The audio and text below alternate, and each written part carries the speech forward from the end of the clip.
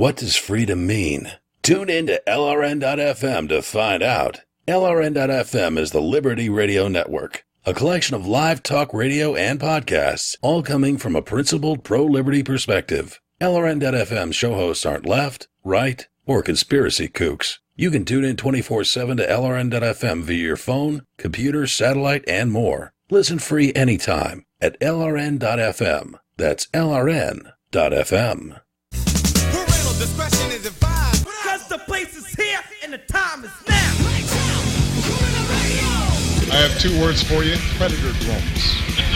You will never see it coming. I think I'm joking. Drones are being used in drone strikes, and I support that entirely and feel the president was right. There's a reason why we shouldn't be using drones. It's because we don't just take out the target, we take out a lot of innocent civilians in these countries where these drones attack. That this is basically blowing up in our faces. We've seen the blowback all across the Middle East. What if our foreign policy of the past century is deeply flawed and has not served our national security interests? Free your mind! I hate categories. Categories okay if you're going to the grocery store. But for me, the category screwed a lot of people up. Make everything metal. Blacker than the blackest black times infinity. All I want is peace and love on this planet. Free Thought Radio, San Diego's source for heavy metal and other genres that are ignored by mainstream radio. San Diego's only libertarian talk show in a conservative-dominated market. More hard-hitting journalism than even the professionals themselves. Free Thought Radio. Free speech, free expression, and free snow cone! Only on KKSM Oceanside, AM 1320, the Radio Revolution. Podcast airing on LRN.FM, the Liberty Radio Network. As it applies to you and me, our country isn't free. Welcome to another episode of Free Thought Radio, guys. I'm your host, Alex Fiddle, freethoughtmedia.org, and live every Monday, 6 to 9 p.m. Pacific Standard Time on KKSM, AM 1320, the Radio Revolution, as well as podcasting throughout the week at Liberty Radio Network, which is LRN.FM. And given the subject that is kind of going underneath the rug, given all these false Al-Qaeda things and trying to sweep the NSA stuff under the rug as well. But I think the thing that's going to get swept under the rug the most are these so-called Palestinian peace talks. You know, heavily brokered by the United States, very one-sided. Obviously, Israel is going to get what they want, which is to continue to be able to take other people's land by impunity, by unjust law. There's a new documentary out called 5 Broken Cameras where they deal with just the absurd length people go through to declare other people's land theirs and to start paving over their fertile farmland and building it and exiling the people that used to live there or shooting at them, killing them. And none of that stuff's going to be brought to the table, again, because the U.S. is so involved. And we have to break down a lot of misconceptions about history here. That there are all these existential threats to Israel, but when the reality is that Israel has always been about taking land by force, using the military force, rather than the peaceful pilgrimage of people voluntarily cooperating with each other. Instead, you have deadly, violent military coup of the land of Palestine and kicking out the indigenous people there, and massacring them, and continual ethnic cleansing and genocide. So I have two guests here tonight that will talk about the issue of Israel and Palestine, and that starts first. I have a Palestinian refugee and exile from his homeland, as well as a member of Jews Against Zionism, because, not in their name, not, that no one state or government owns anybody or should represent anybody. And that, if the religion says thou shalt not kill or steal, well, then it's going against the religion to kill, to steal land. So who are these Zionists really representing? So my first guest up for tonight is a member of the Palestine Right to Return Coalition, also known as Al-Awda.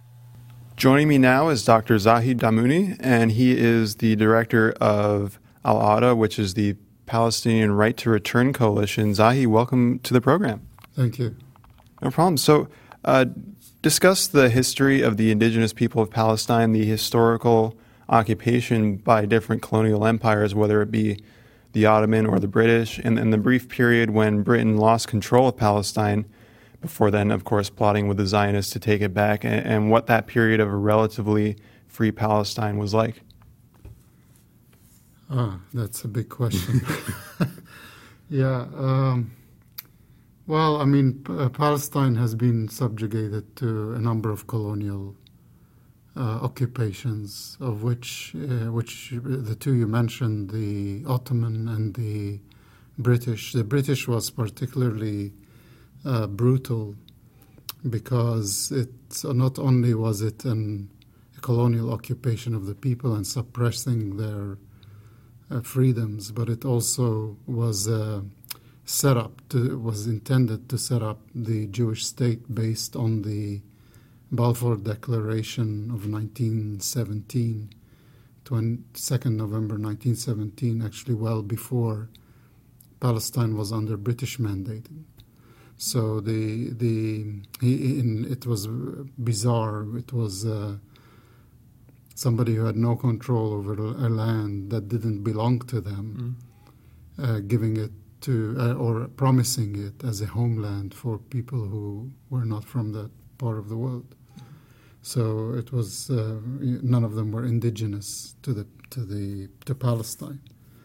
The problem. So before that, there have been periods of relative tranquility. There wasn't, the demarcation of borders wasn't as strict as it is today. And in fact, when you look at how the different borders were actually set up by two colonialists. One was British and the other one was French, the Sykes-Picot Agreement in the early 1900s. And that was where Syria was in fact divided into Palestine, Lebanon, and Syria, which it used to be Greater Syria. And then, and then those were the artificial borders. So, in fact, there are, I come from Haifa, which is in the north of Palestine. And there are places in Lebanon or Syria, which are a lot closer to where I live than Gaza, for example. So people weren't very strict about these borders. It was an imposition, actually.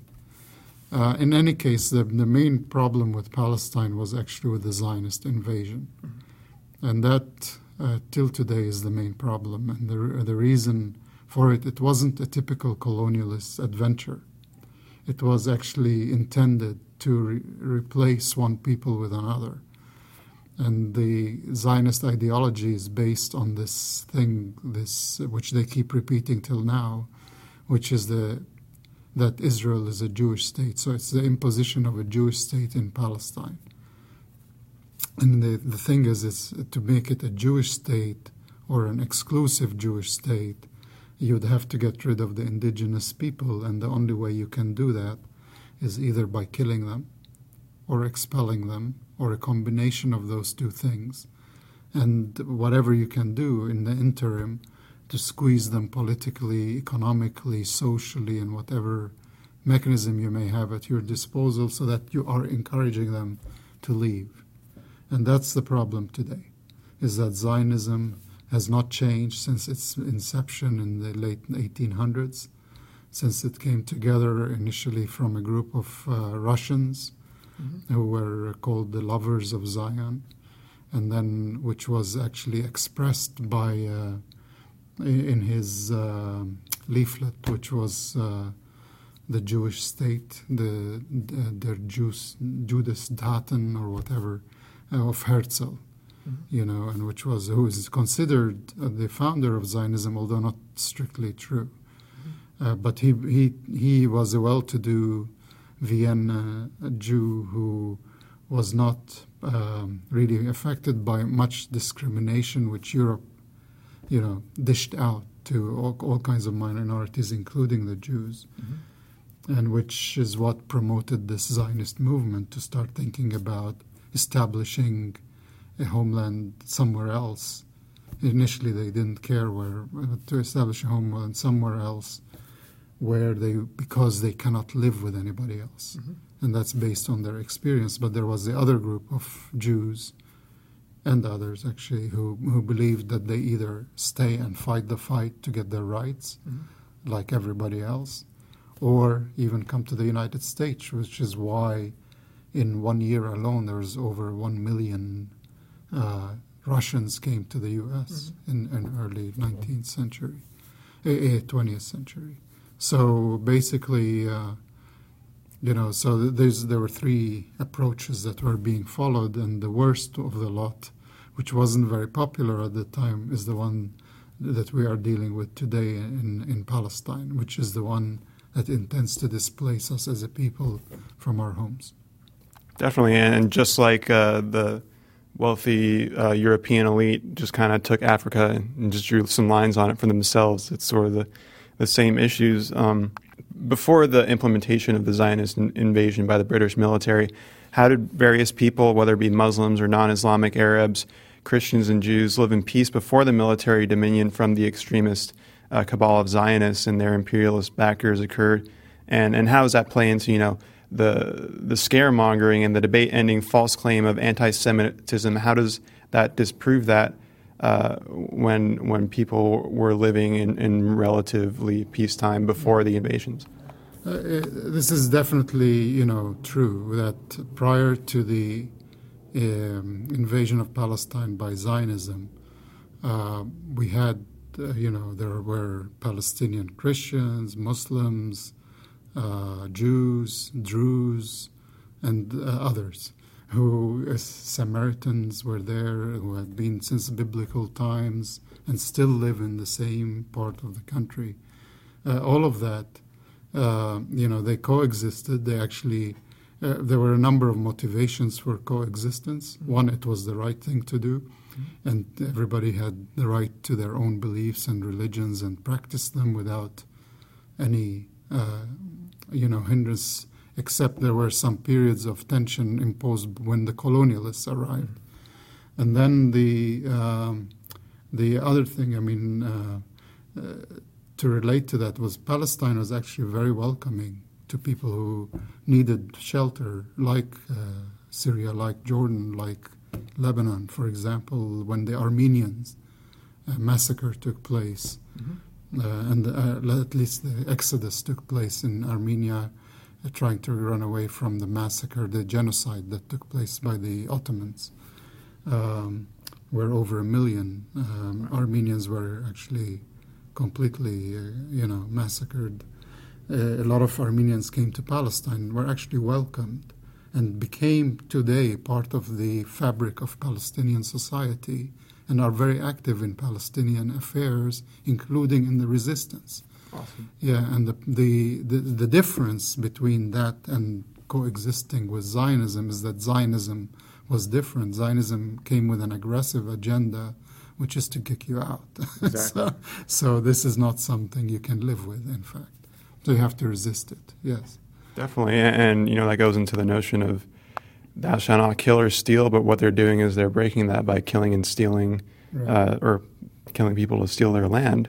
And the stories portrayed by Western history books and media outlets is that they paint Palestinians as a threat to Jews and anti-Semites, and that Israel's war of independence was needed to defend themselves against such dangerous people. But real history tells us that's not the case, that the disparity of force with the British military was so large, of course, thanks to the British military essentially leading the power of the manpower for the invasion, which was known as the Nakba because there was no state of Israel at the time, that it was clearly a taking of land from nonviolent people, a clear neo-colonial effort for the British to retake Palestine on behalf of the Zionists, killing many and displacing even more Palestinians in the process.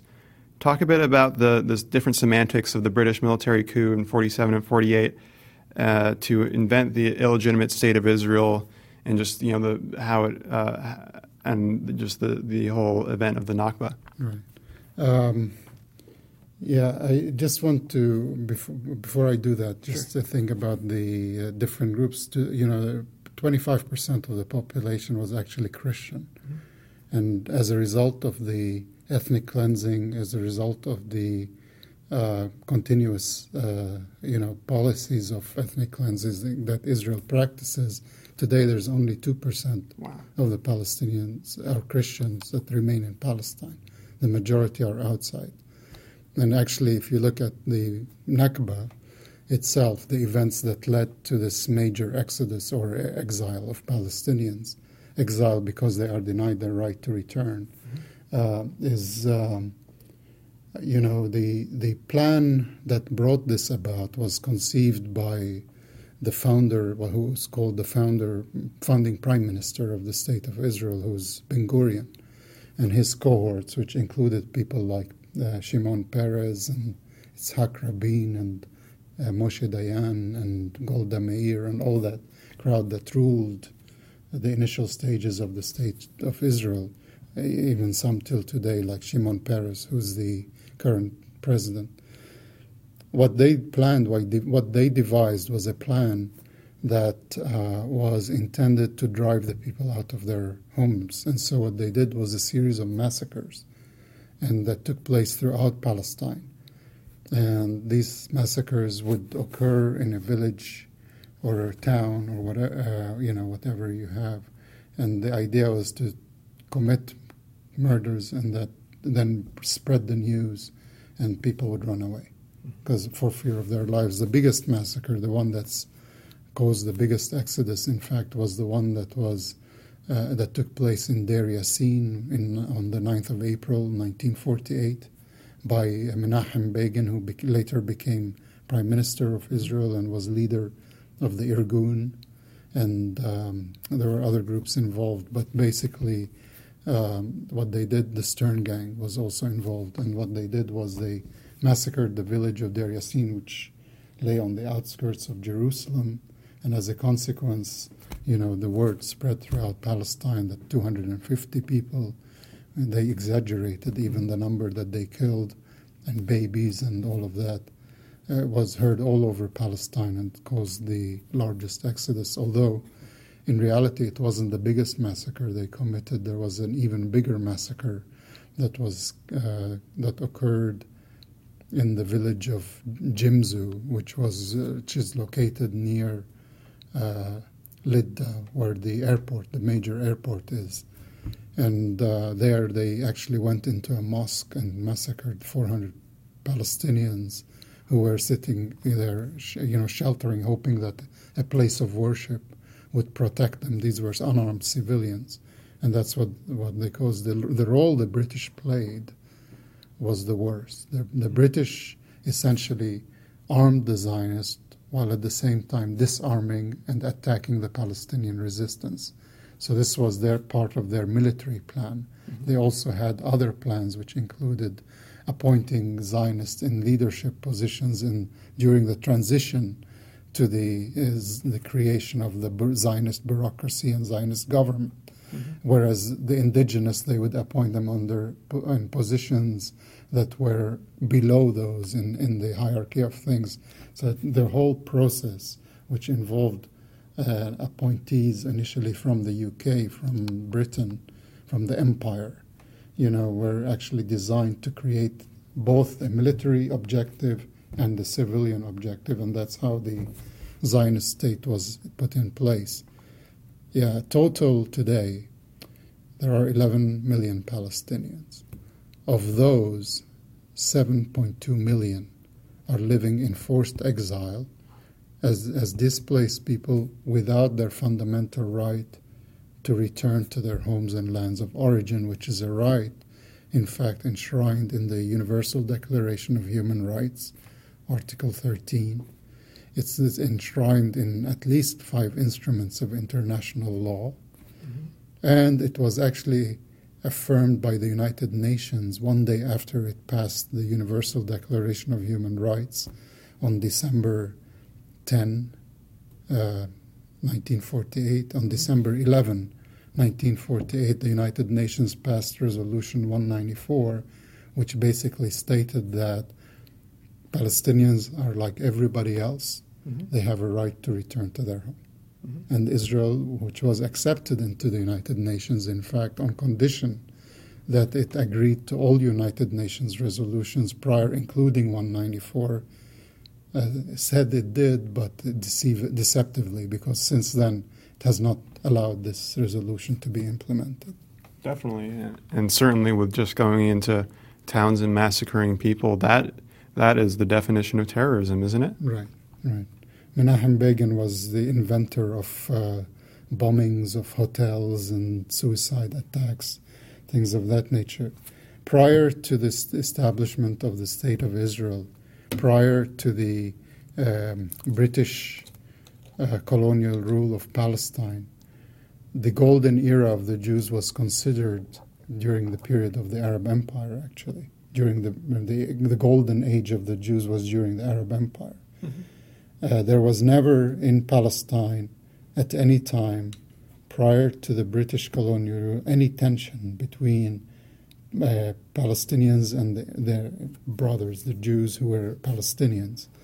It was only during the period of the massive immigration that took place, but with an aggressive agenda, that the tensions started. And the only place in history where Jews were heavily discriminated against was in Europe, not in Palestine. And this is part of the European solution to the Jewish problem, which is either to kill them, like Hitler tried to do, or to expel them and create them a homeland somewhere else, but on our backs. And this is not acceptable. Europe should carry its own weight, not dump it on somebody else. Exactly. You know what I mean? And that's a quote from Theodor Herzl. He called it the Jewish problem, and he's the founder of Zionism. Much of what they do occurs with U.S. backing. The Israeli lobby in the United States Congress is the most arm-twisting of any of the lobbies, mostly pushing for perpetual wars that benefit the goals of Israel, as well as other despotic Western-created illegitimate regimes like Saudi Arabia. Would the Likud party and the massive armaments used to crush Palestinians and more systemic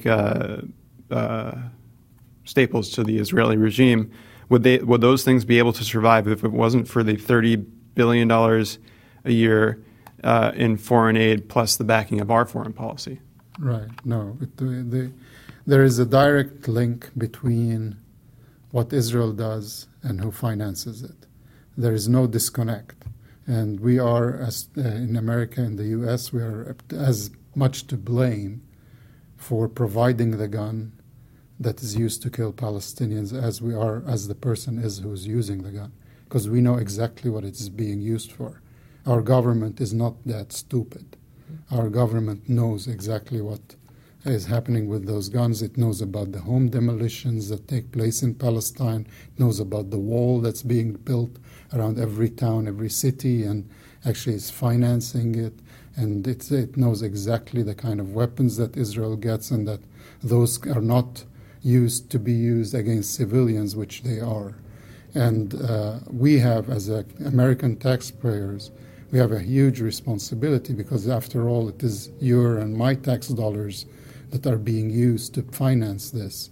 And I think it's most important for anybody with an inkling, the slightest bit of conscience, is to go to their congressional rep, no matter how you dislike them, to go to your congressional rep, the elected rep, no matter how they got elected, but to tell them basically that we are here, we know how you are spending our money, and we don't want it spent over there. We would rather our money that we use, that we give as taxation, be used to build hospitals, to build schools, to create jobs and activities here in the United States, to put the homeless in shelters and homes and provide all the facilities and medical care and all of that we need here, rather than to finance the destruction of another people. No person with a conscience who is paying for that, who knowingly pays for that, has a right to keep quiet. They have to go and talk to their congressional reps. That's what I would say. And certainly there's an entrenched two-party system in America perpetuated by that same large corporate financing, the military-industrial complex, which guarantees that pretty much every president, Republican or Democrat, serve the war machine, and as well as a lot of them give star-studded speeches at AIPAC conferences.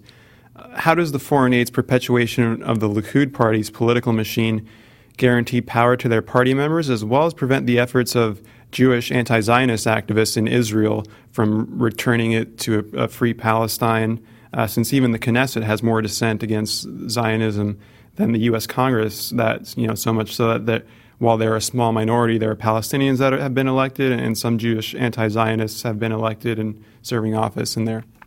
Yeah, it's what has to change is here. I think this is the bottom line. And if change, we have a responsibility here. We are responsible for what is happening there as long as we are giving 1 cent even, never mind the billions of dollars. If we are giving 1 cent, we are responsible for that, how that 1 cent is spent, how it is misspent, okay? And so we cannot sit here and say, oh, it's between the Palestinians and the Israelis, and they've had a 100-year conflict, and whatever Fox News tells you must be true. But it's not. The reality is that we are paying for this. We create what happens there, and we can prevent it. And the only way to prevent it is not to pretend that we are having negotiations about negotiations to negotiate a negotiation for the past 20 years since Oslo. And now we've restarted the same process again as if it never happened before. Exactly. And there's no point to negotiation if you're not going to achieve anything, and you're still going to be financing the construction of settlements that you say you're against. So the whole hypocrisy, the whole system of hypocrisy and deception, it's just too obvious. People must surely know this by now. Definitely. For those just joining, I'm speaking with Dr. Zahi Damuni of Al-Awda, which is the Palestinian Right to Return Coalition. We talked about some of the people involved with the founding of Zionism, namely Theodor Herzl, who referred to Jews as the Jewish problem, and even, collaborated with Nazis because he believed that he wanted to kill off some of these Jews so that an ethnically superior group of people would then go to Palestine. Historically, many of these collaborators included George Bush's grandfather, who, as well as Federal Reserve architect Paul Warburg, both of them laundered money to Hitler, and Goebbels even paid a visit to Palestine early on. And strange things like those, it makes sense that the massacring being inflicted upon the Palestinians has the same air of racial superiority and military fascism that was practiced in Nazi Germany. And there's a new documentary out called 5 Broken Cameras that Al-Awda screened recently, and it reminded me, many of the instances in the movie reminded me of, a Gestapo. One such instance was one of the central figure in the movie being visited by Israeli occupation forces at his house. They say military rules are now claiming his house, asks for his ID, papers please, and they go around and they snatch up children in the middle of the night to be thrown in Israeli jails. Talk about the events of the movie as a whole, the power of the nonviolence resistance that was practiced in the scenes of the movie, and why the movie can be a wake-up call for those who believe the political rhetoric of the scaremongers instead of the actual reality, which is that innocent people are dying. Right. The movie was very revealing. I mean, it was like one person with his camera, and each camera was shot to death. That's why 5 cameras were used to make the film, and even the 5th camera got it. Had a bullet through it, and then and the 6th camera was how they were able to finish the film. And this was just nonviolent resistance. It was resistance to the building of a wall, which was confiscating land, so it was built on the land of the village, taking its farmland, and this is a farming village, taking its farmland and preventing its people from actually going anywhere. They were surrounded by a fence. You saw that, and they had to go through a gate and wait for the soldiers to come and open the gate so that they can go and leave their village. It's to go in and out. This is a big prison camp, and surrounded. And then the soldiers would come in the middle of the night, snatching kids from their parents in the middle of the night. They take the kids without their guardian, without an adult, without a lawyer, without anything, on their own, and they scare them, and they detain them in jails and keep them for extended periods of time. They were shooting live bullets against Palestinians who were chanting. And not only Palestinians, there were solidarity groups with them, and they were shooting cameras that were coming from other places too.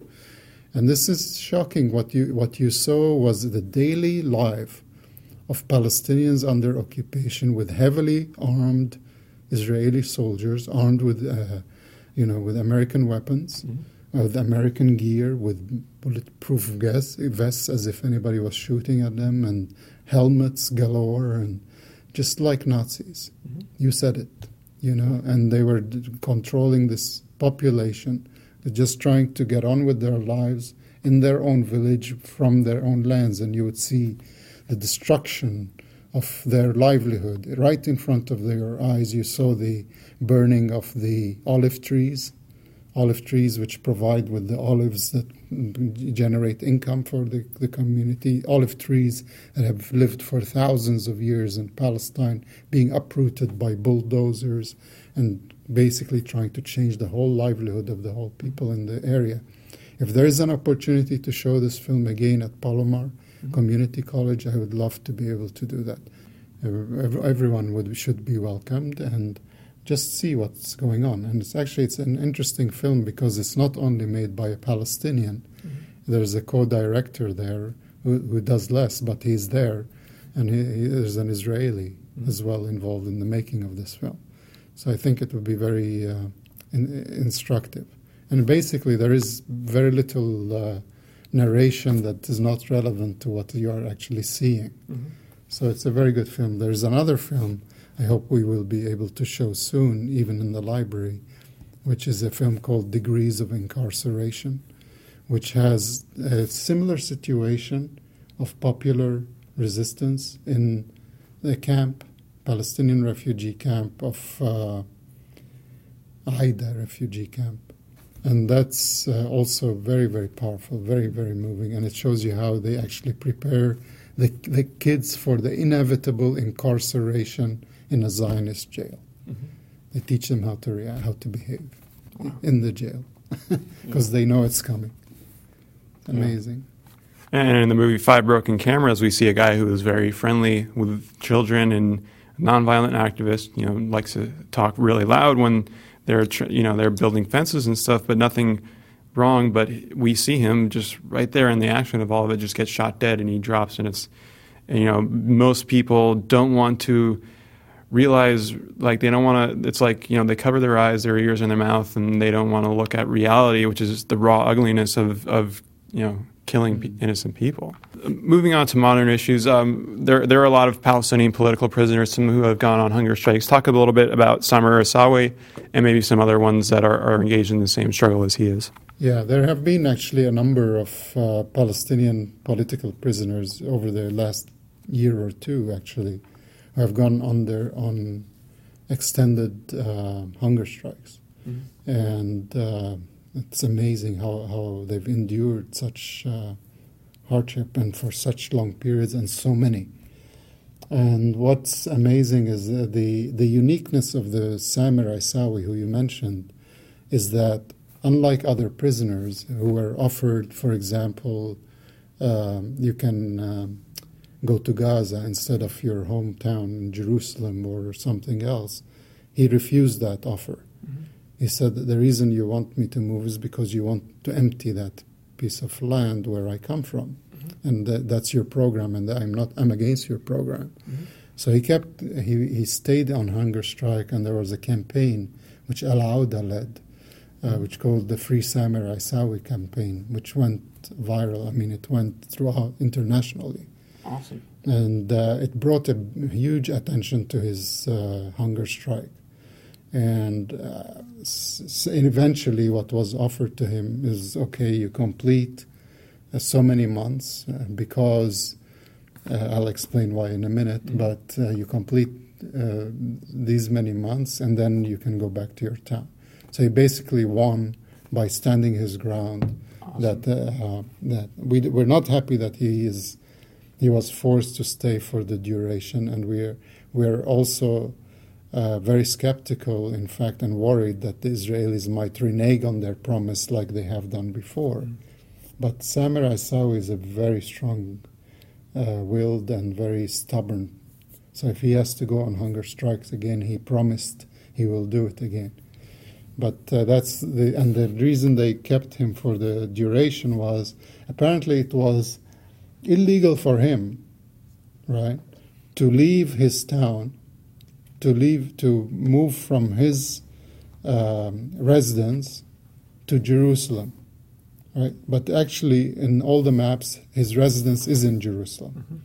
And so they use this as some kind of a technicality, something like that, to add 8 more months to his prison sentence. And, this is so typical of the Zionists. They create laws, like you mentioned that they gave Ahmad in the film, they gave him that they called his house a closed military zone. And what was the purpose? That he's not allowed to use the camera even in his home. And even in his home, he's not allowed to film the family.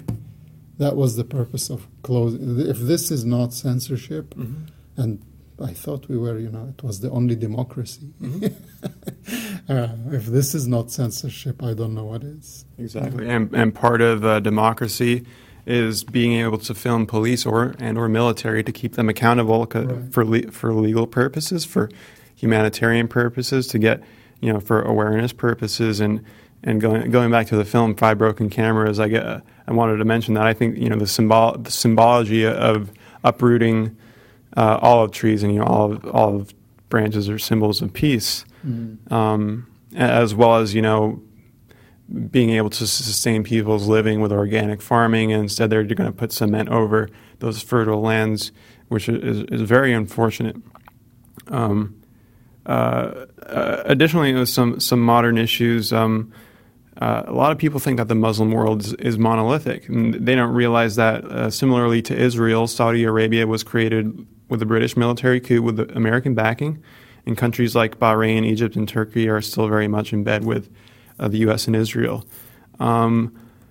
Morsi, the Muslim Brotherhood president of Egypt, was quick to be bought out by U.S. influence and IMF loans. Given his succumbing to the U.S. demands for being friendly to Israel, do you think that it's a fabrication, the story of that Hamas tried to break him out of jail, a fabrication that would give the U.S.-backed Egyptian military an excuse to crack down on average people? Yeah, it's rubbish.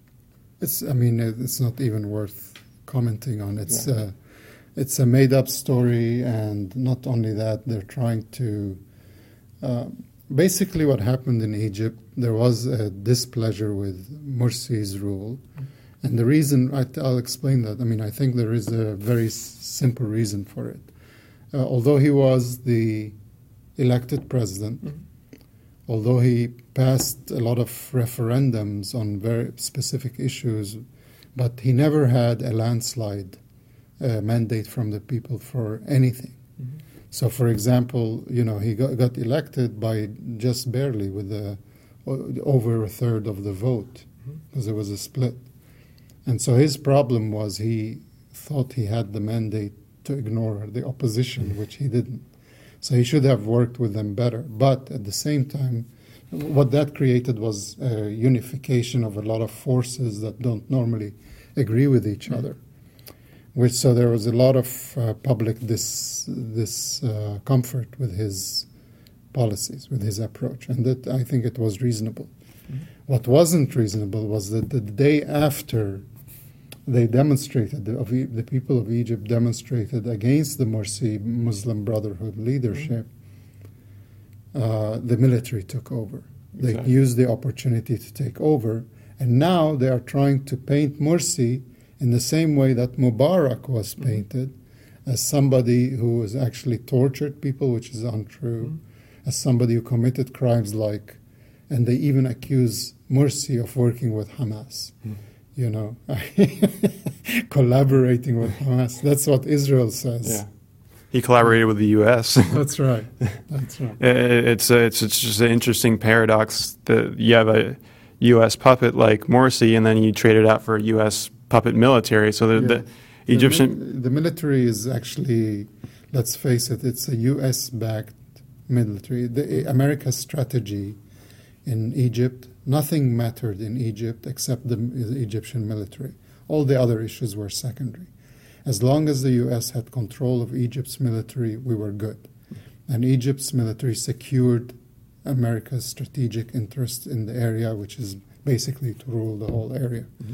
And that was the military is paid and is owned by the Americans, actually. So if you replace Morsi with the military regime, there is no harm done to America. Exactly. In fact, it's probably a more secure relationship. Yeah. So these, like you said, the kind of facade of the Palestinian peace talks are about to resume. In the movie Five Broken Cameras, the central figure in the film detests even the Palestinian politicians who he thinks don't really hold the people's best interests at heart, or are more kind of opportunist photo op people than anything else. So with weak Palestinian representatives, plus the heavy hand of John Kerry and the U.S., plus the unwillingness of Netanyahu to make any concessions, with the exception of maybe 104. And of course, he's promising more and more illegal settlements. Is this peace conference a joke, and isn't it very heavily one-sided? Yeah, the reason to show how weak the Palestinians are, the reason they haven't been going to the negotiations for the last 3 years was because 40% of the occupied West Bank has been basically devoured by the growth of settlements. 40%. So what they had offered before Oslo started their idea was, okay, you can have pre-67 borders and we'll take 22% of what remains in Palestine. Okay. Now the Israelis said, this is what we give you in Oslo, but we need more security by taking more of your land, And so while the peace negotiations are taking place, quote-unquote peace negotiations are taking place, what they're doing is gobbling up the land. It's like you and me trying to share a pizza, deciding on who's going to have a pizza while I'm eating your half. Exactly. So this is, and that's the funny. It's funny, but it's not funny, because the American position is actually as Israel's lawyer, not as an honest peace broker.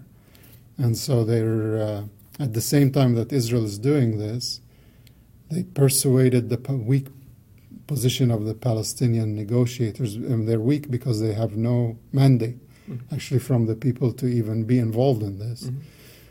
They're not elected representatives, and I thought we were all for democracy here. Anyways, so they accepted, they reneged on their insistence that all settlement building be stopped. So we don't know why they didn't negotiate the last 3 years, in fact. And then in the meantime, we get 104 prisoners, but it's not like an immediate release of 104 prisoners. It's based on the progress in the negotiations, which means they are going to stay in prison, because there's going to be no progress on the negotiations. And in the meantime, the settlement construction goes on. So I don't know what we're negotiating. It's like as if the leadership in Ramallah has no other strategy, which is, I think they should they are failed leaders. They should move on. Or be moved on. The second thing is, we know the strategy of the Israelis, which is to keep taking in more and more land. And they're not going to change that, and the negotiations will give them a cover to do it. And Kerry is trying to appease somebody by pretending there are negotiations, but I don't know how long this theater is. Who's going to be fooled by this theater? Exactly. I have no idea. And they're doing the whole Syria war thing behind everybody's backs, even before a supposed meeting between the opposition and it. So it's like they're just going ahead and doing what they want and saying we're going to talk about it later. Right. Shoot first, ask questions later. Talk about one of those settlement plans that they're not going to give up at those supposed peace conferences, which is dubbed the Prawer Plan. It seeks to ethnically cleanse, hope I'm saying this right, the Bedouin population from southern Palestine for Israeli settlements. What is the Prawer Plan? Yeah, this is different than the West Bank, actually, which the negotiations in Washington don't even address. If the negotiations in Washington are talking about the West Bank and Jerusalem, but Israel refuses at any time to stop the settlements, all the settlements, right, or all around, anything that's around Jerusalem is fair game for Israel. Mm-hmm. And so this will go on. The Prawer Plan is a very serious, and it's a disastrous plan, and there are protests even today. There were protests in Haifa and near Haifa, in villages near Haifa, and elsewhere in Palestine, condemning and protesting this plan. The plan, which was approved by the Israeli Knesset and was now approved by the Israeli government, seeks to confiscate 850,000 dunam, which is, divide that by 4 is the acres, so just over 200,000 acres of Palestinian land that where Palestinian Bedouins have lived for, centuries. And they want to remove their villages from those areas in order to redecorate, to recreate Jewish settlements, Jewish area. Mm-hmm. And the whole purpose is to ethnically cleanse the Palestinian population.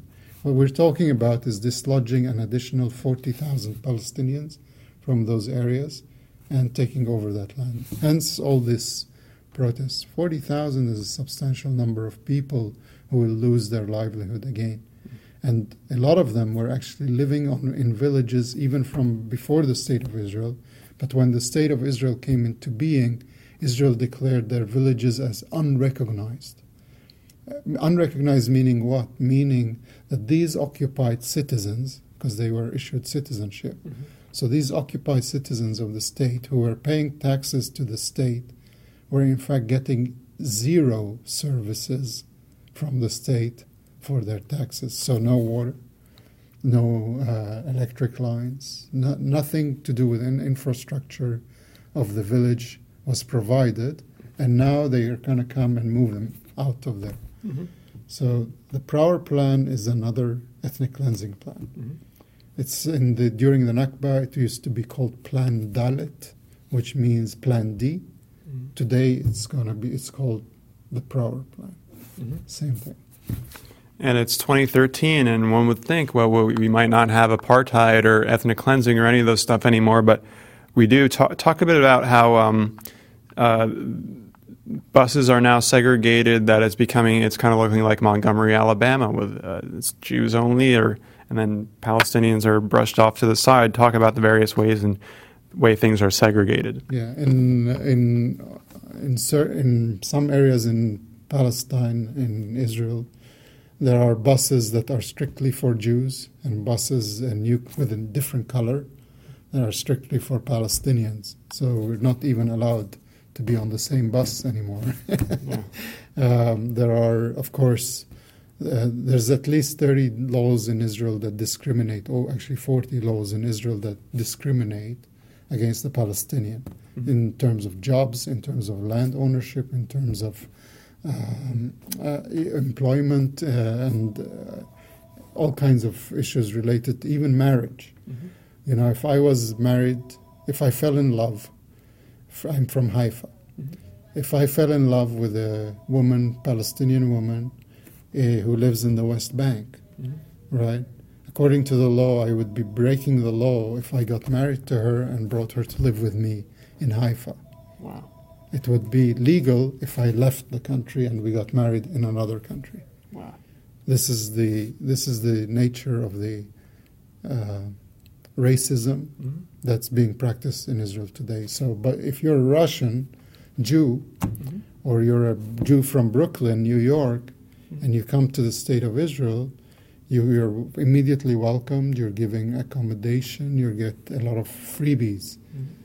So even though you have no real connection to no historical connection to the land, you come in and you get a lot of credits simply because you are of the right religion. In our case, even though we belong to the land, not only we own it, but we belong to that land, we have less rights today than we did when we were free. And we should be free. Definitely. It certainly is a horrible thing. And in the film, 5 Broken Cameras, IDF soldiers even shot at Israeli civilians and other people, our solidarity groups, they come over and visit.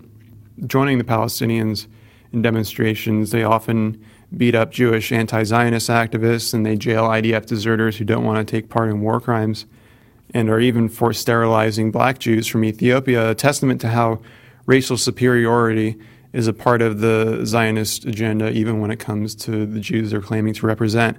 How is the Israeli state bad for even the Jews as well? Oh, I think once you create the basic ideology of Zionism, that we are the chosen people, or at least we are the unique people, that we are the people who have superiority on the land. I mean, can you imagine in America today that we create a street and we say, just imagine a street, right? And we say how it's illegal to say this street is for whites only. Right? No Latinos, no African Americans, no nothing, except if you are white. Right? This is what we're talking about. And this is what the racism that's being practiced in Israel. So how can it be good for the racist? I mean, it's only a temporary situation. It cannot last forever. And what's right will eventually win, and people of conscience and people in the United States, once they know that this is how my money is being spent, they will not accept it, I think. Definitely. They will not find it acceptable. Definitely, and it flies right in the face of the American Defamation League scaremongering that, this is Hitler and collective punishment, when the only people doing the collective punishment because of the way somebody's born are on behalf of the Israelis, doing it against Palestinians and even Jews who don't happen to be white or Zionist. Do you have any final thoughts on the issue, and tell people about the Al-Awda organization? Final thoughts on the issue is that as long as there is injustice, and we see it's blatant, as long as there is injustice, as long as there is occupation, as long as there is dispossession and ethnic cleansing, no one can keep quiet. You cannot keep quiet. If you know about these things, you cannot keep quiet. And as you mentioned, there are Jews who cannot keep quiet about this. So I think everybody should wake up and stop being quiet about this. Exactly. That's one thing. About Al-Awda, the Palestine Right to Return Coalition, actually we're based in Carlsbad. We welcome people to our center to talk, to learn, to come and see what we do here. But basically our organization, which has been in existence since the year 2000 and is a non-profit organization. It's a charitable and educational organization, and what it does is it seeks to educate people on the issue of Palestine, and specifically the issue that affects the vast majority of Palestinians, which is who are not only living under occupation, but the ones who are living in forced exile from their homeland.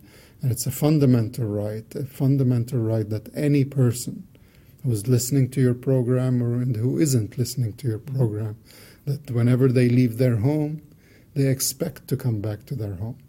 They don't even think about it. And this is what we are being denied, the right to even go back to our homes and lands from which we were expelled in 1948. We're not going to stop advocating for that, educating for that, and even planning to return. So come to Al-Awda and you will learn more about our plans. Thank you. Awesome. And I've been speaking with Dr. Zahi Damuni, of Al-Awda, the Palestine Rights for Return Coalition. Thanks again for joining the program. Thank you. And it is www.al-awda.org, www.al-awda.org. And forget about principles of basic morality, but when it comes to the principles of liberty, that you own yourself and that nobody has a right to aggress upon you, certainly not with high-grade military armaments. No one has a right to take your property by force. And what did the British military do? Then take somebody's property by force to give it over to other people to whom it didn't belong to in the first place. That is not justly acquired property. And at the same time, in regards to the principle of self-ownership, if you when you apply it to Jewish people, the state of Israel is claiming to own every single Jewish person in the world, regardless of whether they agree with their actions or not, and a lot don't. So if Jewish people don't even have consent or a consensus on the state of Israel, then who are they really who is the state of Israel really representing? Who are they claiming to own? Well, they're probably claiming to own a lot of people in the slavery sense, but they don't own us, and they are trying to represent really military interests, money interests, and yes, even ideologically extreme interests. Even though my next guest is from Jews United Against Zionism, that while a lot of Zionists are, of course, Jewish and brainwashed, the people at the very, very, very top actually detested the religion when they founded Zionism, and like how they collaborated with the Nazis. They all came from Germany. Theodor Herzl collaborated with the Nazis because they wanted to expel the Jews from Europe because they were the Jewish problem. So that's how they called them. So what else than to expel them somewhere else, and then of course kill some. And then you have people like Herzl saying that they wanted an ethnically superior blend of Jewish people to go to Palestine. That's why they let everybody die in the Holocaust. And those are some real facts that you don't hear about. A guy wrote a book on how a Jewish guy who had his parents survive from Auschwitz, he discovered that Zionist connection to Nazism, and then he was able to kind of rediscover his Jewish identity because of it. And we'll talk all about that and more, but I want to play two songs. This first one is called Checkpoint Rock. It is from an album of songs for Palestine. And then after that is Third World Genocide by Nuclear Assault.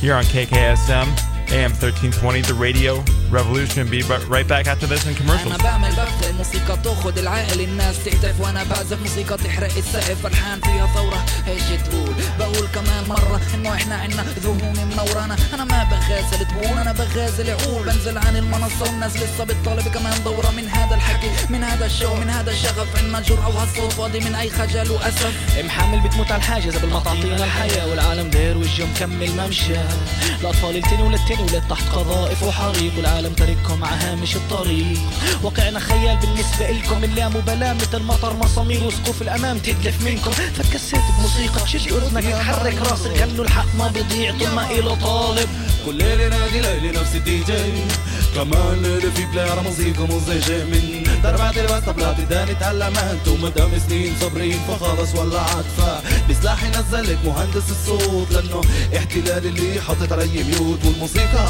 حق اللي ما يسكت والحرية فتاة اللي تقول لي في أمان نرقص في أمان نرقص في أمان نرقص فني لغتي وطني وطني فني حبي فني لغتي فني حبي وطني وطني حبي فني لغتي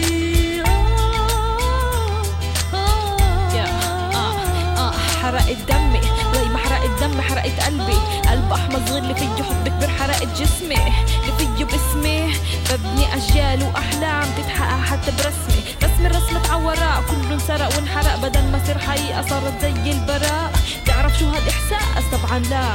بعمل لك اشمئزاز طبعا لا، لانك ولا مرة حسيت وقسيت. يا ريت شو عملت، شع تركت ومر بدون بيت. اوبس قلت تشوف ما انت شايف، هو انت المبسوط وهو العايف، عارف.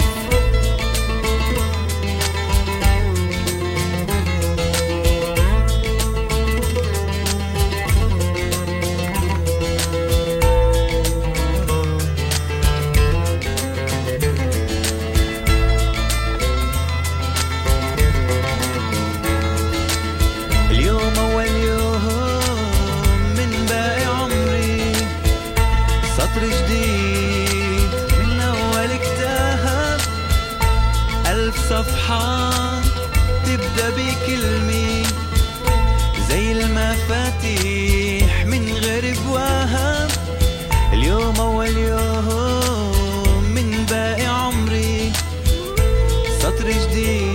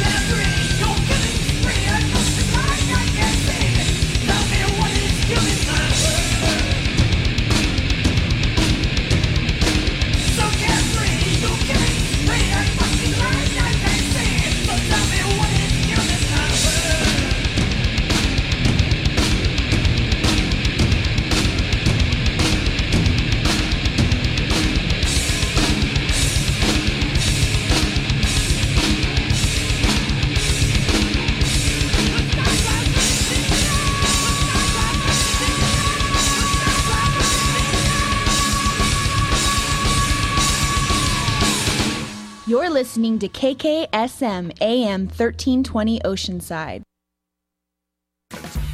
Since time began, tyrants have taken aim at personal liberties. Now there's a movie that aims back.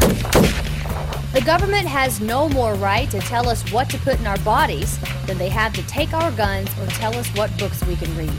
I wonder how prohibitionists would feel if they saw medical marijuana vastly improve the life of someone dear to them. Today, many cops who enforce pot laws do so only because it provides them with cushy jobs, good benefits, and a chance to push people around. I was an undercover narcotics officer. The drug war is nothing but a farce. 6 drug police were eaten by bears while raiding a marijuana farm. On your knees, you dirty hippie! Jesus. On your knees! What's the problem, officer? The Second Amendment says you gotta keep you and your gat intact. Guns and Weed, The Road to Freedom. A film by Michael W. Dean and Nima Vadati. Available from gunsandweed.com. KKSM Oceanside. What is it you're doing? I'm using the chicken to measure. Now, have you ever used the chicken to measure?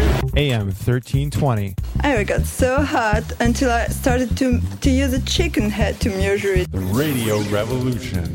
Welcome back to Free Thought Radio, guys. freethoughtmedia.org.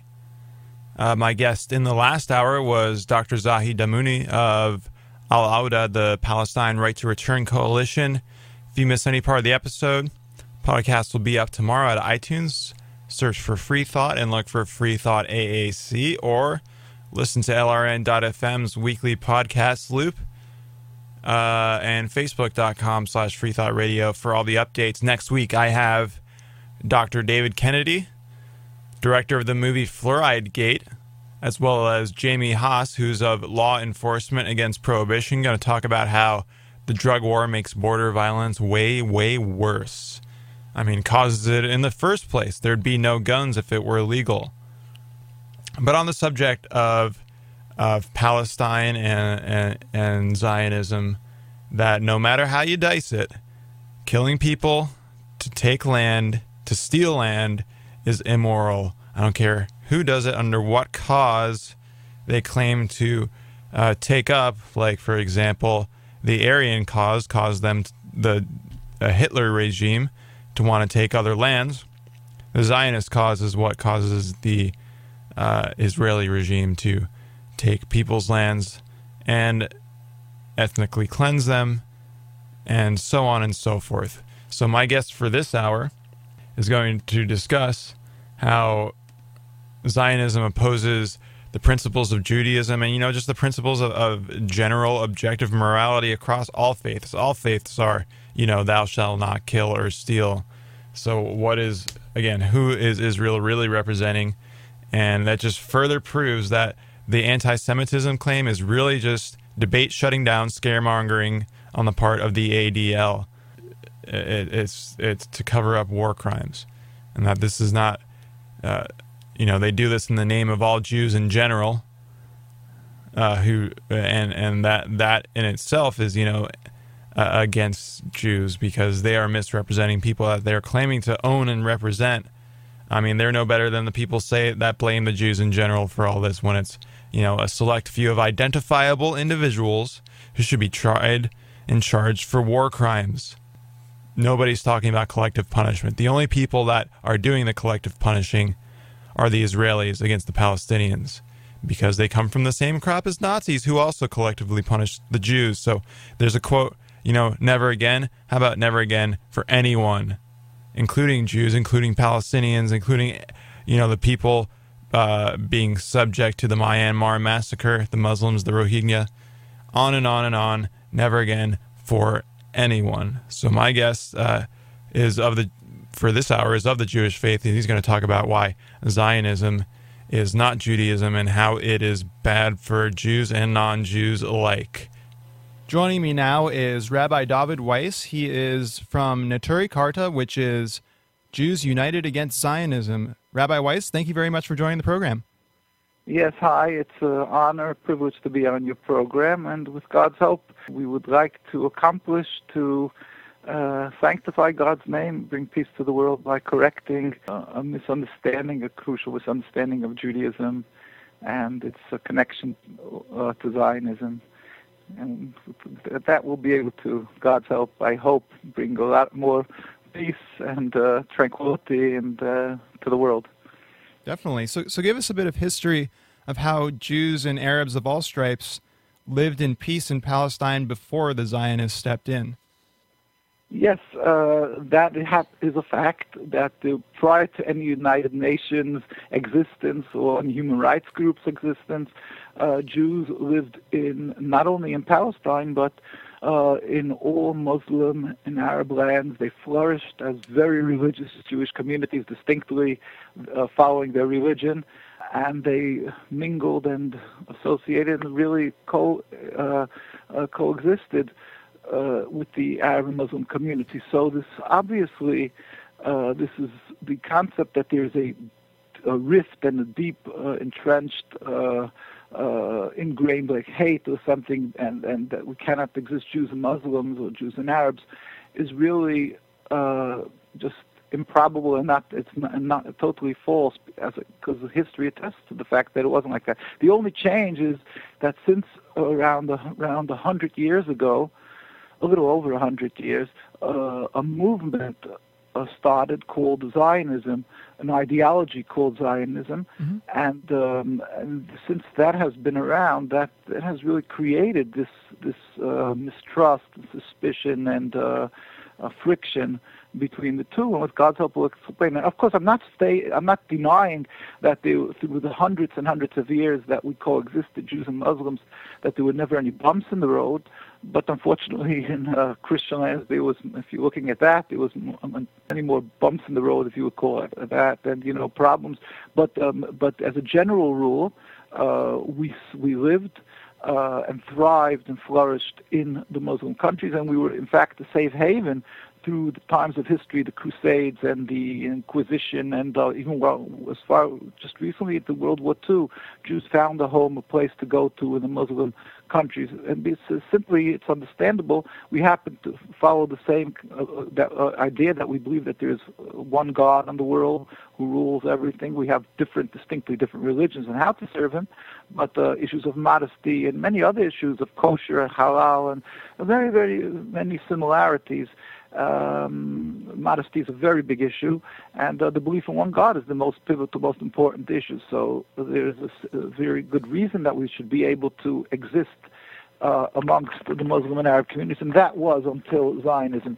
And that I can explain with God's help what the Zionism is all about. Sure. So who are the Zionists? They obviously didn't live in Palestine prior to trying to get it. And how did they try and hijack the Jewish faith in order to set up a nation state that kills and maims Palestinians in order to steal their land? Right. Well, basically, Zionism started around 130 years ago. It was started by mostly, almost entirely, and the leaders were Jews who had left the folds of religion. They left. They rebelled against the concept of serving God, which Judaism is. The whole issue of Judaism is subservience to God. To follow the laws and that we believe we made a covenant with God on Mount Sinai around 3,000 years ago, to follow the 613 commandments, to accept the rule of God over the world, to be entirely subservient. We believe that every human being was created by God and has to believe in called the 7 commandments of Noah, which is that God gave Moses the Torah that says you have to believe in one God, not serve idol worshipry, not kill, not steal, not commit adultery, have a law system in the land, and last, not eat from an animal while it's still shaking. And if you follow these rules, then you will inherit the world to come. A righteous person will be rewarded and so forth. But Jews had a unique covenant that they made, that they would be a nation of priests, that we will be constantly serving God 24 hours a day, 7 days a week, that we have to keep 613 commandments. That's the covenant, which is Judaism. That's what it's all about.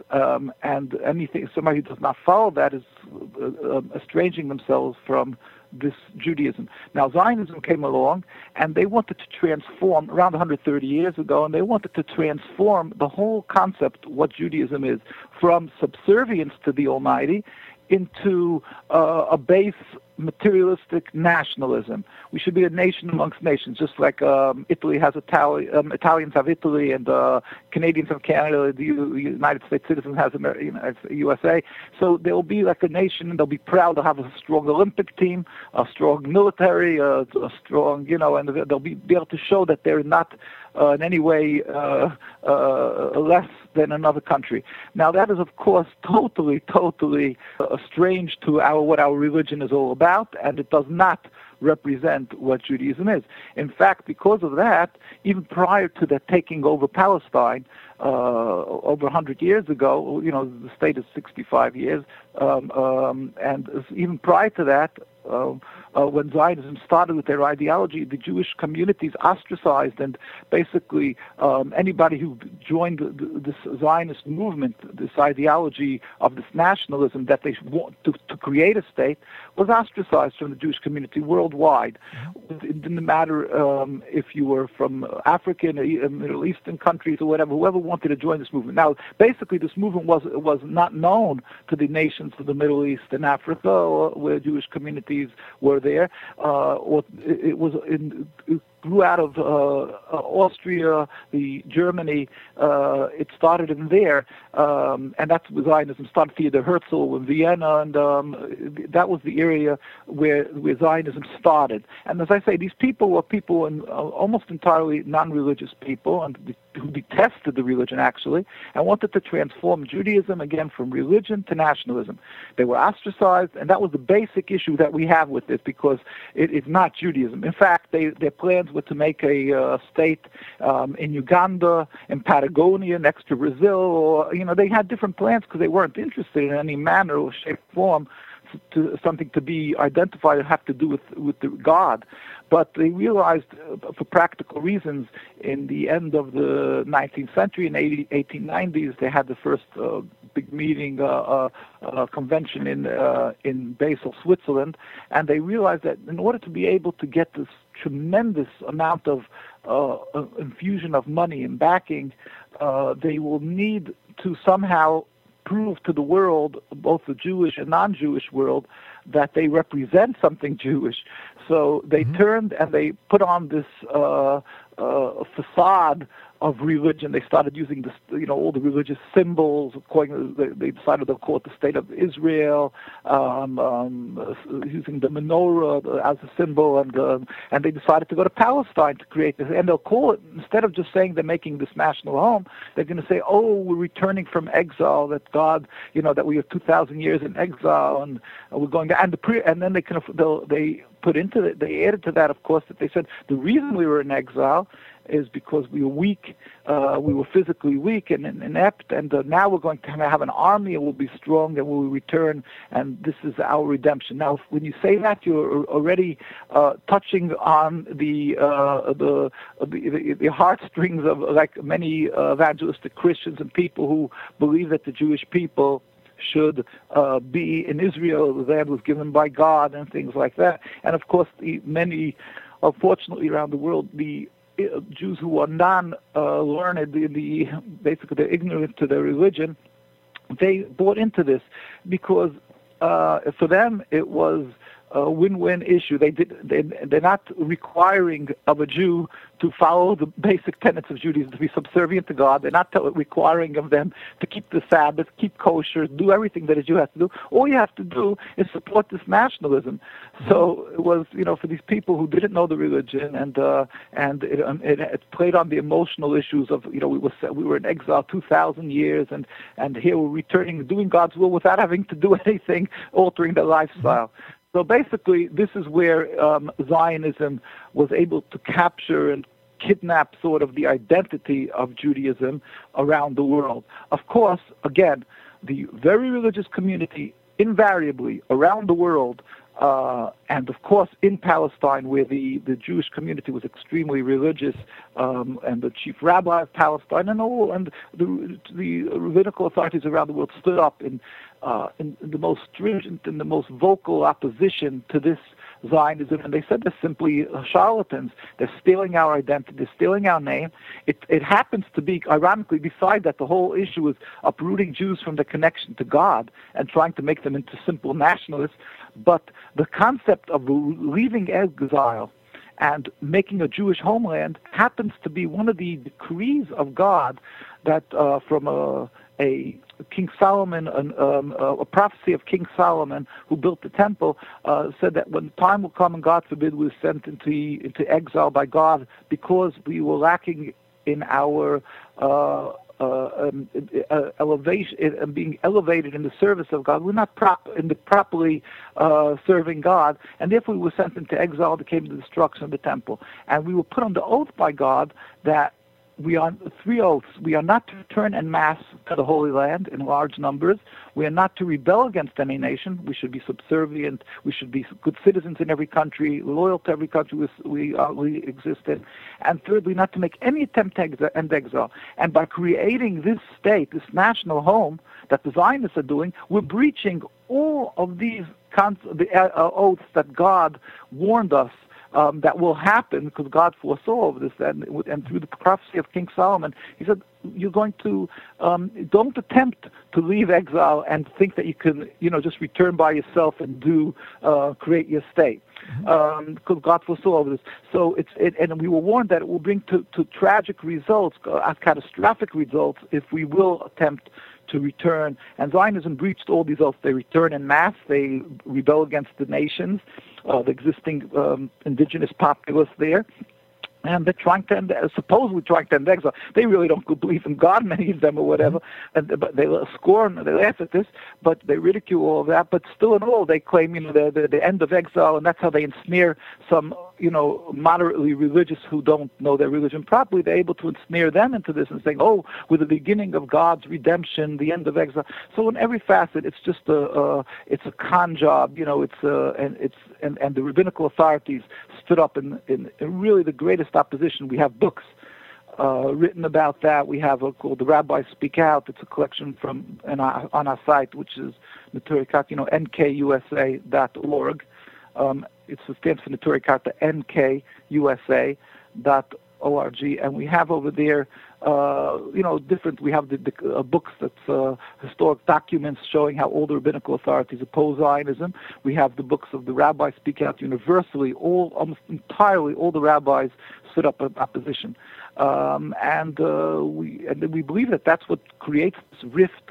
This terrible for over 100 years, that the Jewish people are in the greatest danger. Besides, it's a rebellion against God. It's come to fruition what God said, that it will bring catastrophic results, because Jews are in tremendous danger in many lands, because the Zionism agitates. It creates, this rift and a hate, because the Jews are accused of, unfortunately, what the Zionists are doing to the Palestinian people. Jews in general are accused. We're not in any manner condoning or saying any, the violence is the right route, or any manner whatsoever that what's being done because of Zionism. But unfortunately, it has come to that. Zionism has brought this hate between people who have been babysitting each other's children, Jews and Muslims. We've done this in Palestine. We have people who can attest that. And Zionism brought this hate and the fear and all that, this terrible, just like endless river of bloodshed, because of their ideology and their this flawed and selfish ideology of taking the land. And I just want to add, I know that's long-winded, but I must add something.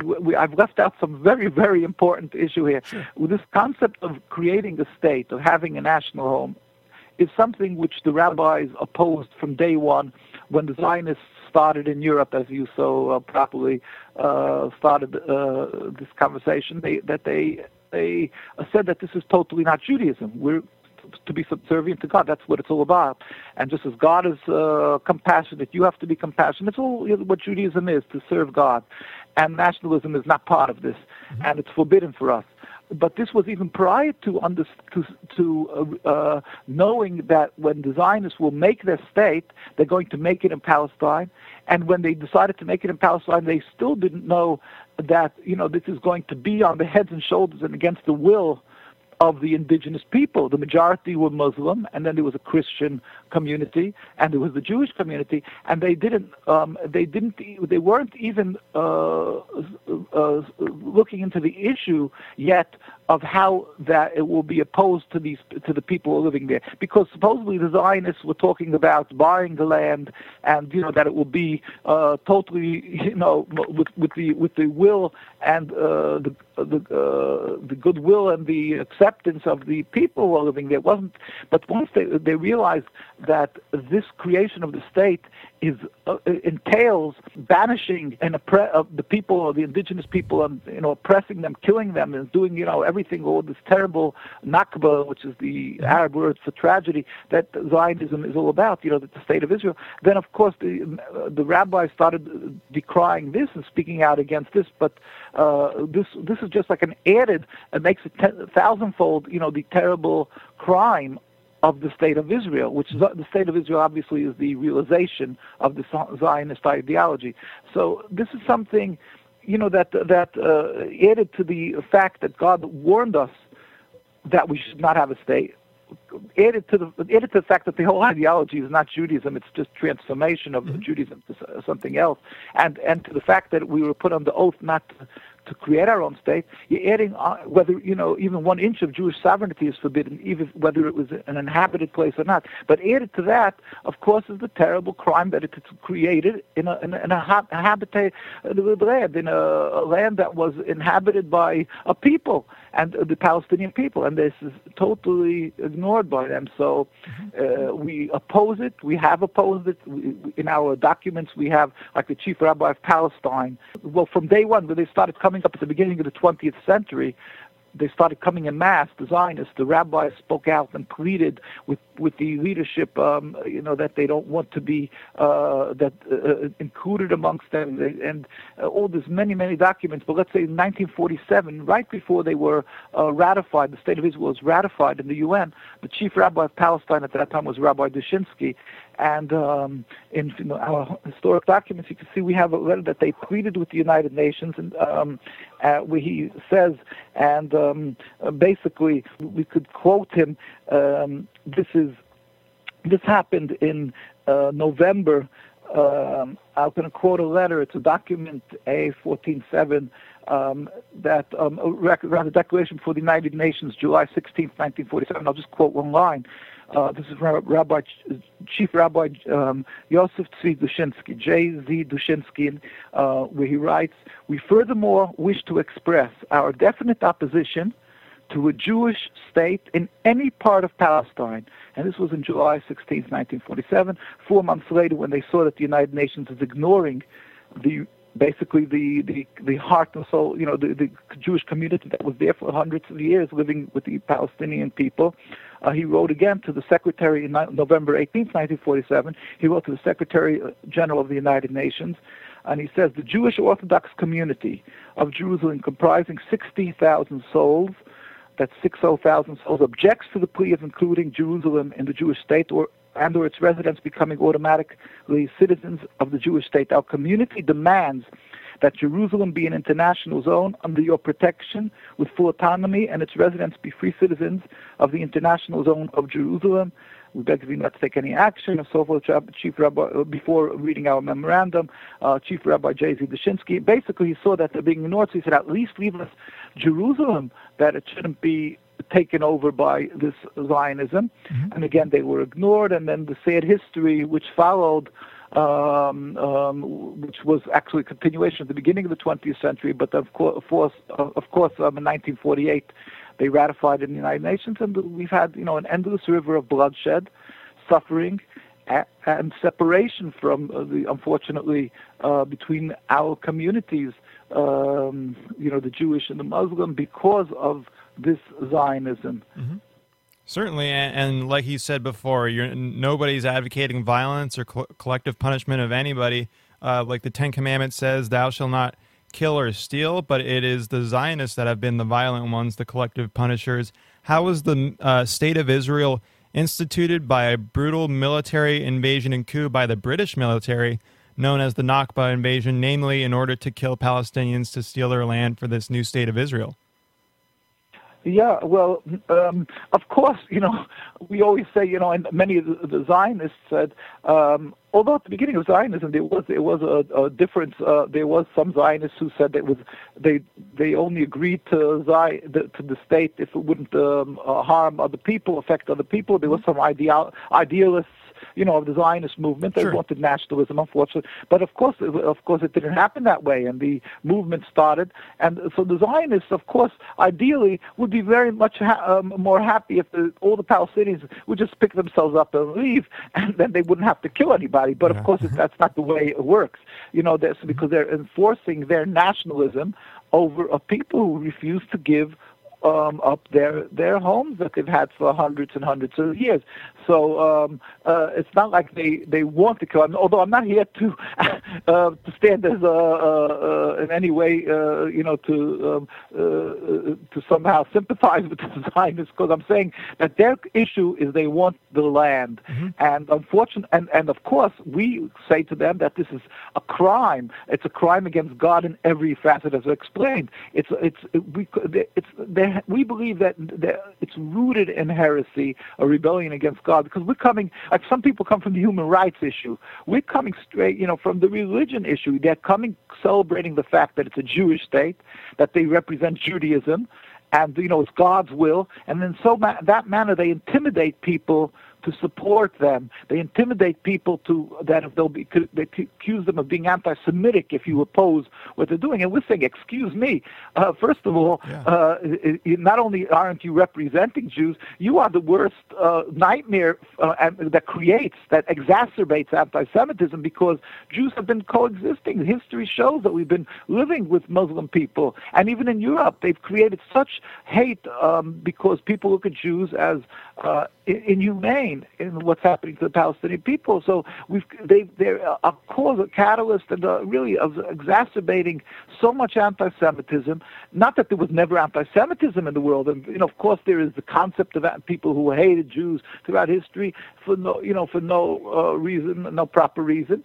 and I'm sure there's some people who like Zionists keep on harping on the issue that they say, people who are anti-Semites are just using this as an excuse.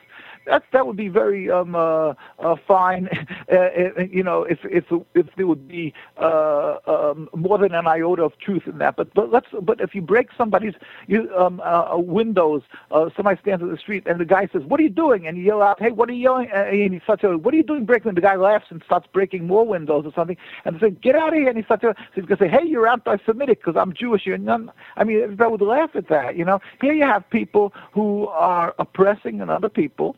And they're saying, and they're clearly stating, we're not against Jews.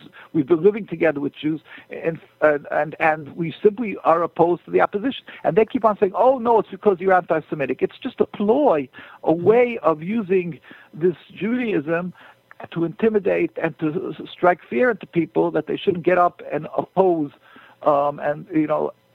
Zionism. We always say to the world, look at our site, look at our with our rabbis around the world, and if you can look even at the Jewish communities around the world, if you look invariably, if you look at in Jerusalem, or you'll go to Stamford Hills in London, you come to the United States, the largest concentration of religious Jews in New York, right across from Manhattan is Williamsburg, which is miles of very religious, upon miles of very religious Jews, and you won't find one Israeli flag because they're all seriously religious.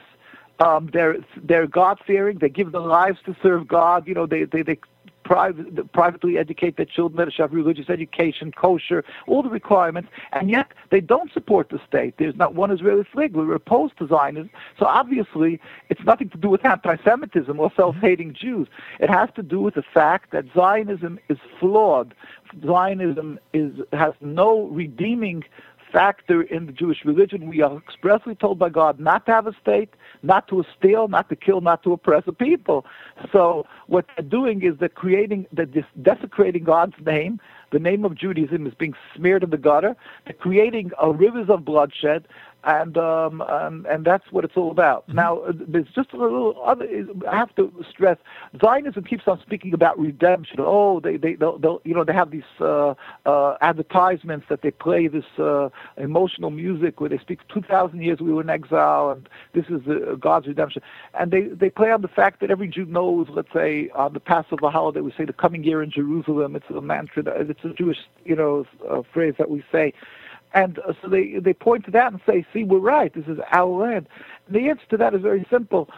We've been saying this for 2,000 years, the coming year in Jerusalem, and we never thought that meant, or nobody decided to pick themselves up and move to Jerusalem because of that. When we had the opportunity many times, there was a golden age of Judaism, where Jews could have bought, and they suffered plenty under the Crusades and the Inquisition, and they could have bought land, bought up the land, part of the land, or different other lands, and they never did. And the reason is simply the concept of the return, the end of exile, and the return to Jerusalem is a religious issue, which we believe one day the Almighty Himself, without any human intervention, will make a miracle where all humanity will believe in one God. So in other words, what that will mean is that you wake up in whatever small town in America, or in Paris, or whatever part of the world it is, or in California, there won't be any more atheists, or everybody will believe that there's one God,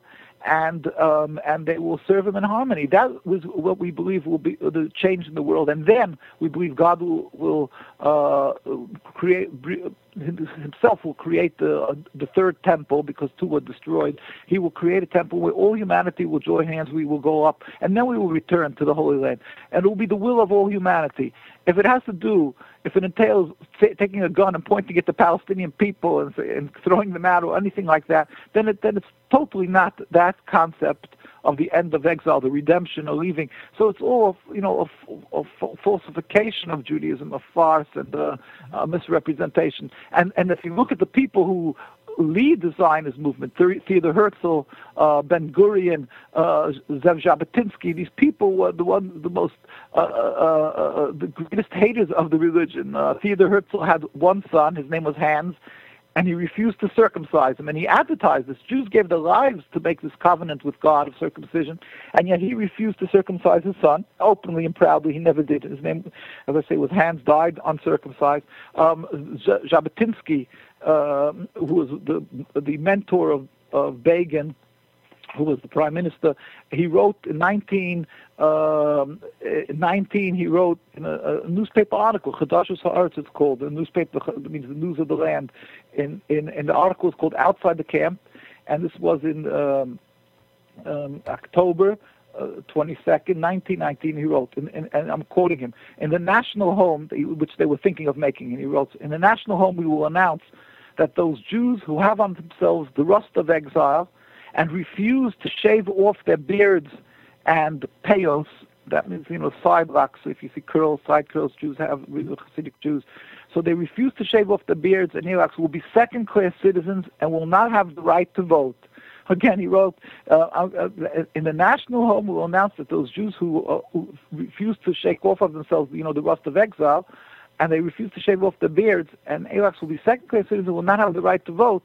Basically, he's saying that, that's how much they detested the religious Jew and religion, and yet they're portraying themselves as the protectors and the heroes of Judaism. Mm-hmm. So in truth, it's just, what they do is they advertise, where was God to protect us? Where was God by the Second World War? And all these type of issues, emotional issues, in order to get the backing of people. So what they're basically saying is that we can't trust in God anymore. God didn't have the power to protect us, so therefore we're turning to our guns. So in other words, it's rooted in blasphemy. Of course, the issue of the Holocaust we have to get into, understand, but basically to turn around and say, well, God doesn't have the power to protect us, what does that mean? It's rooted in blasphemy, and it's how ironic it is that they call themselves this Jewish state, and they say, well, we have to have an insurance policy, we have to have a land because we have to protect ourselves. So it's rooted in blasphemy, it's rooted in rebellion against God, because clearly God foresaw this and said we're not to have a state. God told us we should be compassionate, we're not allowed to steal, to kill.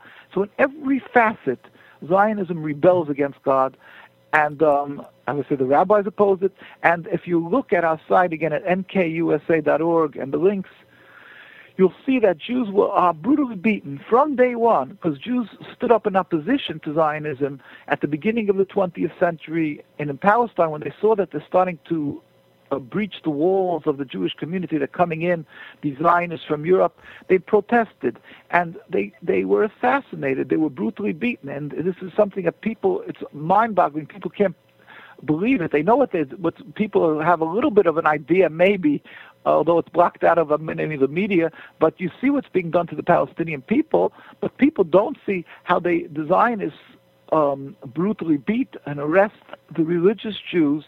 And simply because they stand up, and we're never armed, nobody accuses us of being militant, simply the Jewish people stand up and protest and demonstrate against the Zionism, the State of Israel, and many of their decrees against the Jewish community, which is a whole long topic. They dig up graves for archaeological purposes, which is a very, very a desecration of holiness. We believe that our body is not allowed to be dug up, or to make autopsies and things like that, because especially for archaeological purposes, it's forbidden, because it has a holiness to the body. And the Zionists have a gold mine of archaeological history, because the Jewish people have been living there for thousands of years, and they know the dated graves. They know the exact dates, so they like to study the bones. They like to and they go and they dig up graves with impunity through the state, with the backing of the state. And so the Jews make protests, and they would be brutally beaten simply for standing there to stop the digging. And I could go on and on, the different things that for any demonstration, they get beaten, and we have pictures of this. And so we demonstrate, we stand up and against what they're doing to the Palestinian people. Our hearts cry for the suffering of the Palestinian people.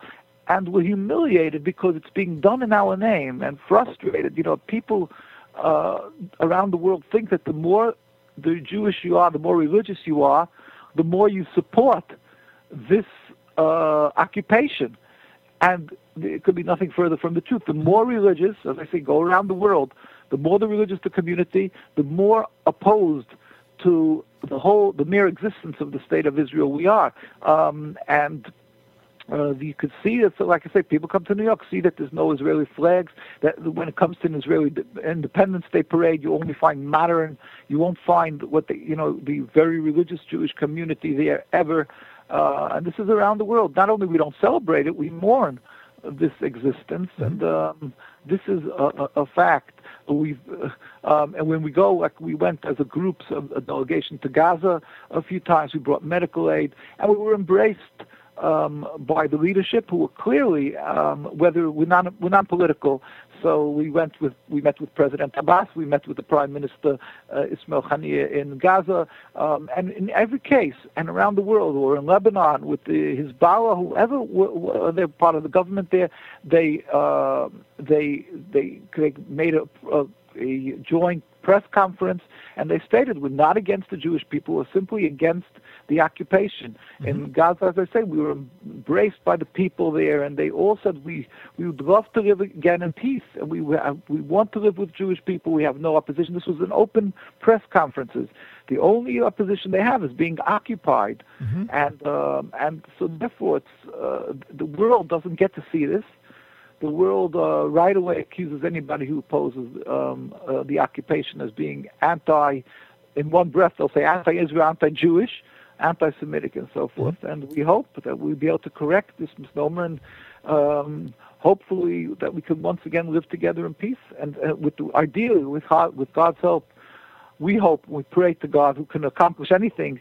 The USSR ended, the apartheid ended, quite peacefully, and we pray to God that He should bring the existence of this occupation, this illegitimate, we believe, State of Israel, to an end. Hopefully, God helps speedily and peacefully, so then we can again live together in peace. Jews, Muslims, Jews, Arabs, and the Christian community live there. We're always living in peace, so we could continue living in peace. And just like you said, you broke down all the fallacies of how some people say that any and all criticism of Israel is anti-Semitic, that intellectually bankrupt argument, and you also pointed out how Israel not only threatens Islamic Palestinians, but also anti-Zionist Jews who oppose their state and the occupation. But on another thing regarding intellectual bankruptcy, Zionists often accuse people who are against Israel of just supporting Hitler. But on your website, you give the history of the Zionist connection to Hitler. I'll start briefly giving a bit of history by mentioning one of the Paul Warburg, an American Zionist and an architect of the Federal Reserve System who headed some influential Zionist groups, or he called them Jewish groups. And he not only joined George W. Bush's grandfather, Prescott Bush, in laundering money to Hitler's IG Farben Bank, but actually told many American Jews to ignore Hitler and to stop protesting his atrocities. This obviously harmed many Jews and other people who fell under Hitler's atrocities, like gays, gypsies, and anti-fascists. What are some other ways the Zionists colluded with Hitler, and how Israeli nationalism and annexing of land is no different than the tactics employed by the Hitler tyranny? Well, I can, one, I could just, a hair-raising fact, and this you can look up, that this is Chaim Weizmann was the first president of the State of Israel. What you've mentioned, the facts that you've mentioned, I didn't see it. I have to follow up, and whatever the issues. But like I have in our book again in the historic traditional Torah opposition design and historic documents. That's again from nkusa.org, Ture Kata. By the way, we don't we're not out to sell stuff or books. We whatever, if there's anything like these historic documents can be all downloaded, and if there is anything on sale there, it's like for a minimal just the cost of the printing or something. But we don't copyright. We're happy that anybody takes it and uses it and just takes it off the site. So NK is N as in November, K as in King, USA. So it's nkusa.org. On our site, nkusa.org, these are the historic documents. I'm going to quote here. It's, let's say, the Jewish Press, the Zionist paper on October 18th, 2002.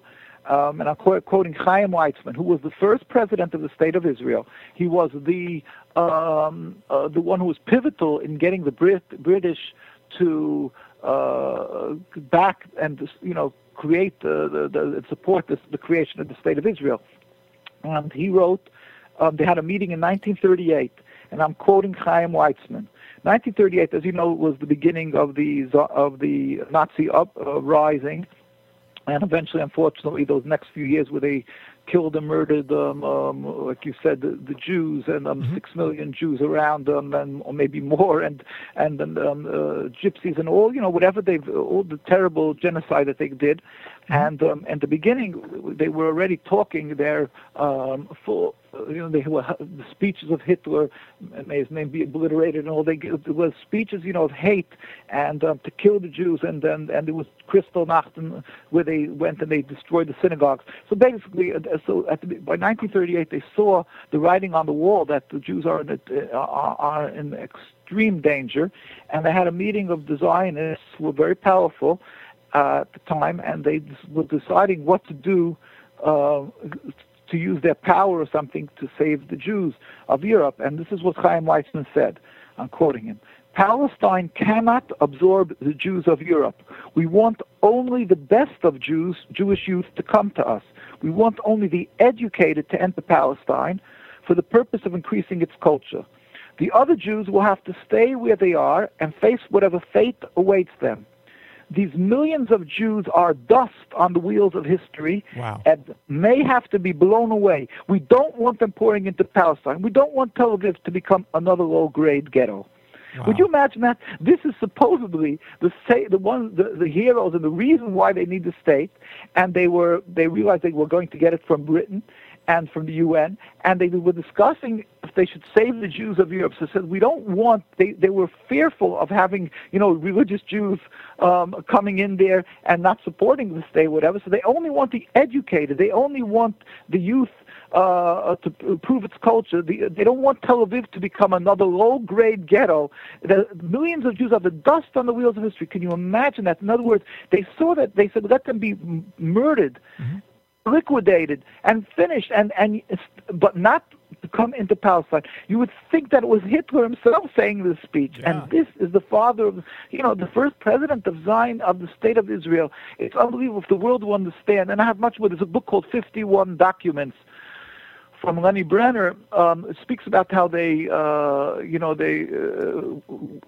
stood Zionism, what they were complicit in, what they did with the worked with the Nazis. There's so much history to that. There's at least they were complacent in not saving the Jews. It's a book put out called From the Depths. It's called Mehametzer.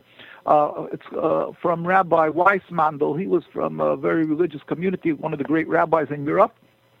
And that he lived in Hungary, and Hungary was invaded in 1944, right at the end of the war. And he saw, unfortunately, how the Jews were murdered in Poland and Ukraine and so forth. So he was a brilliant person, a brilliant scholar, and a brilliant person altogether. And he approached the henchmen of Eichmann. And he said, "Look, you guys are desperate. You see that Germany is losing the war. Sell us the Jews. Instead of killing the Jews, sell us the Jews." And he came to an agreement, a secret agreement, and they stopped killing Jews in Auschwitz for around a month's time, and on the condition that he's going to come up with the money to buy the Jews from Hungary. And he turned to the rich organizations, were the Zionist organizations. So this Rabbi Weissbaum would turn to them for help. And they said, "Sure, we'll help you." But behind his back, they sent letters that they didn't want to save the Jews because they didn't need these religious Jews. And they said the more Jewish blood that is spilled to the victor goes the spoils. So they'll be able to glean sympathy for the murder of Jews. So they're killing two birds with one stone. The religious Jews will, because Hungary was many religious Jews, they'll be murdered, and they'll be able to turn to the countries of the Western powers that they should give them a land for that, Israel. So basically, he wrote this book about this, and with documents. There's a book also, 51 Documents from Lenny Brenner. There's a book, A Perfidy from Ben Hecht, that speaks about this whole happening. And there's a lot of it. That's a long talk about all this, how they were caught in this. In fact, somebody was accused, the head of the Zionist Jewish organization to save refugees.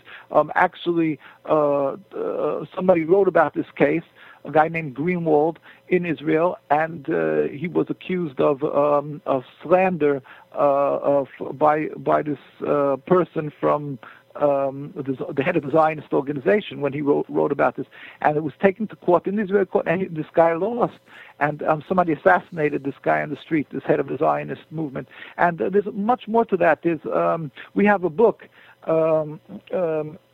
Holocaust Victims Accused. It's on our site. I don't know if it's you can download it most probably, because I don't think the book is actually it's out of print already.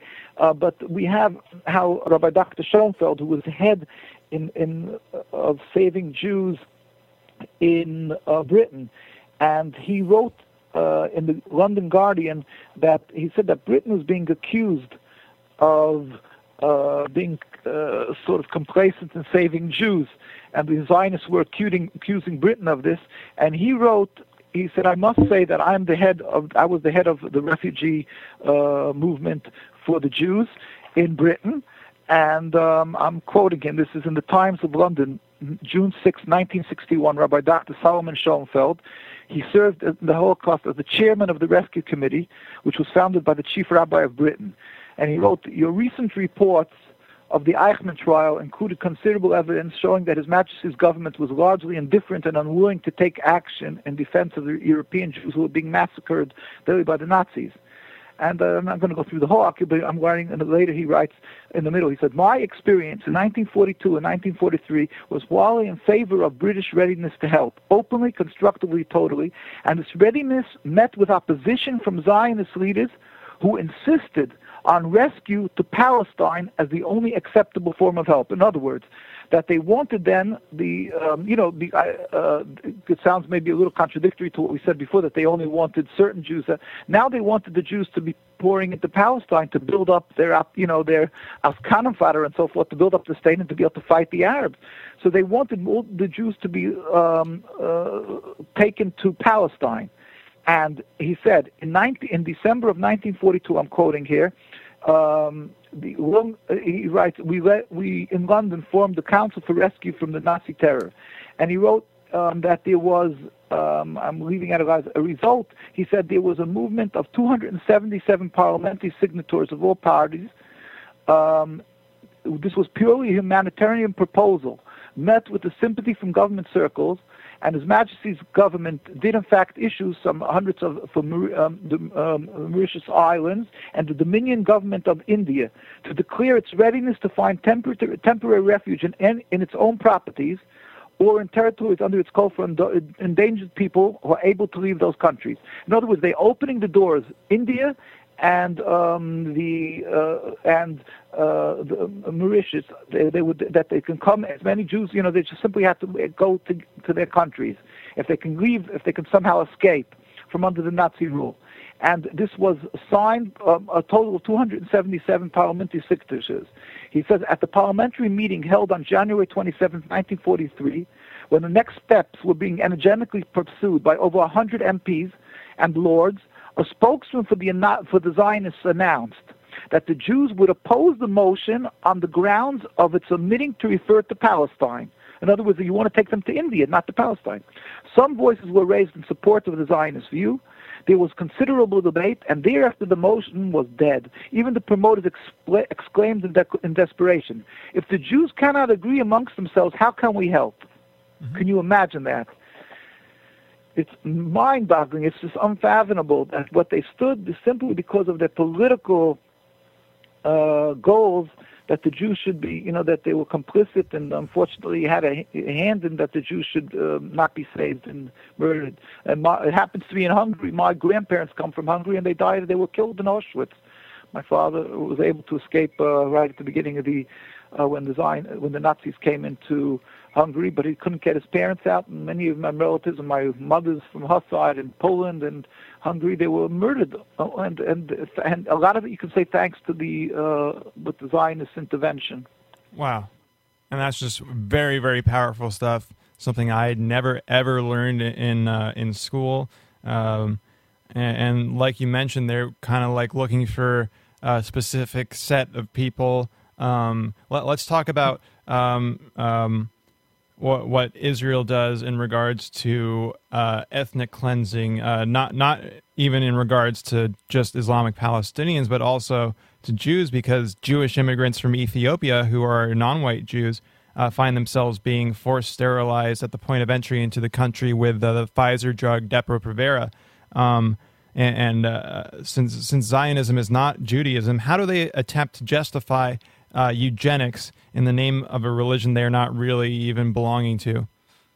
Well, right, we keep on saying the person, his morals are dictated, by if he's a religious person, this is God, his fear of God, that the person is his moral ruler, his yardstick or whatever. He does things because that's what gives him a set of rules of what morality is all about. Mm-hmm. And unfortunately, being that they sacrificed, basically they left this godliness, this concept of the Torah, and everything that's gets sacrificed on the altar of Zionism. So whatever stands in the way of reaching this goal of a state, unfortunately, gets sacrificed, and including human lives and whatever stands in its way. Now, I've met many, unfortunately, people that are they're gullible people, and there's many people who are actually have hearts of gold, and they would they support so many other human interest, not human interest, but if humanity, of the good of humanity, whether it's hospitals and other tragedies that needed support, that they'll give charity to that. But when it comes to the issue of Palestine, it's like an iron gate gets pulled down, and you can't even talk and debate or really come through to these people. And so people, I've met many times Arab and Muslim people, and they ask me, how come these people who are such big philanthropists and out for other humanitarian issues when it comes to Palestine, they're just not there. And I say, well, first of all, we believe at the root of it is because it's the works of Satan that's driving them, but in this physical world, in this materialistic world, it's simply that they're so inculcated, they're so from the day they start their schooling, their Zionist propaganda machine basically speaks about constantly of fear-mongering and speaking about, we only many people are alive today who lived through Hitler. Let's say me, my older relatives used to had when they sent to concentration camps, they had the numbers etched into their hands. I knew many people like that, and we lived with the Holocaust survivors and things like that. So it's like a fear, of God forbid, what could happen, if we're overrun by people who want to murder us. So they use that. They use that fear-mongering, and they teach the children from when they're young in the schools, because they have an endless river of money for that they get supported donations for what they're doing, for their state and their cause, and they keep on teaching the children that you should know that. You see what the Nazis were, and there's such a concept of this anti-Semitism. Well, the Arabs and the Muslims, had this hate and so forth. So they train them from when they're young. When it comes to the subject, it's like, you with somebody who's an ardent anti-Semite, a KKK individual, somebody who just a racist, a blatant racist. Sometimes you find a person who you can't talk to. You can't talk to the guy. He's just a fanatic, Aryan, whatever, what I mean, that type. And so they keep on, so they tell these people, this subject, this person is backing against anything against Zionism, whatever it is, that there's no right to talk to. So they lose their clarity in logic, to be when it comes to this subject. And I think that, and then it steps on every other boundary also, like when it comes to people who they want to do whatever they do because it's standing in the way of what they're told, that they have to have this insurance policy, this land, again, rooted in that where's God to protect us. So we have to have a land to protect us, with a country with Uzis, with some machine guns, with drones and whatever is the latest, terrible, some type of military machine. So they say they have to, they do anything to back that, and that's what's going to protect us. So it's rooted in blasphemy. God can protect us only these machines, and whatever they need to that it should flourish, this state, they're back, and if to take them out of this emotional block, that they should be able to think normally, like they think about any other subject or any other problem in the world. It's a very hard thing. And now if you get to evangelistic Christians, again, they turn to them and they tell them, in your Bible, it says that the Jews have to be, it was God given to them, and it's a requirement to give them the land. And they really work on the lack of knowledge of what really it's all about. That God doesn't say that you should go and oppress the people and steal their land and so forth, and it's even forbidden for the Jews to have this land. It's against God's will and against the Bible, against the Torah. So they really work a number on everybody, basically. And we believe that the reason they're so successful is because of the works of Satan. We believe there's a God in the world, and God gives this, the power to Satan to do this. But God wants of us two things. First, we should pray to the Almighty. He should bring a speedy and peaceful end to this, and that we should stand up and speak up and really try to insist, and beg the world leaders that they should understand that it's not only a help for the Jewish people, the existence of this state. It's like, people have sympathy because of the suffering and the Holocaust, but it's not only, it doesn't help us by having a state, but and of course it's bad for the Palestinian people, but on the contrary, it creates bloodshed and anti-Semitism, and on the contrary, if you want that the Jewish people should be able to enjoy, that we should be able to live in peace and harmony, let's just have a conclusion, a peaceful conclusion to the state, so that we could live as we've had for hundreds and hundreds of years in the Muslim lands, and then we could, in around the world, the repercussions, would turn. Till now, it's just creating havoc and hate, and with the removal of this impediment to peace, we can live again in peace. History shows that. Mm-hmm. And certainly, like you say, there are definitely other issues that people are concerned about, but when it comes to that, it's kind of a wall, and there's declining birth rates of Ethiopian Jewish women, and when it comes to myself, like even not in regards to Israel, but the U.S.'s actions overseas, I'm a big supporter of gay rights, and the U.S. just granted that, but they're also killing people. But that's the same thing with Israel. I think both countries are using different humanitarian excuses to say, look how good we are, but that it doesn't cover up the bloodshed and the false state of Israel that is anti-God, as you say. And I think I wanted to ask you guys, because the Neturei Karta group has rallied outside the United Nations in support of Palestinian statehood, which would be an open democracy that grants equal rights to all people, rather than what the state of Israel currently does.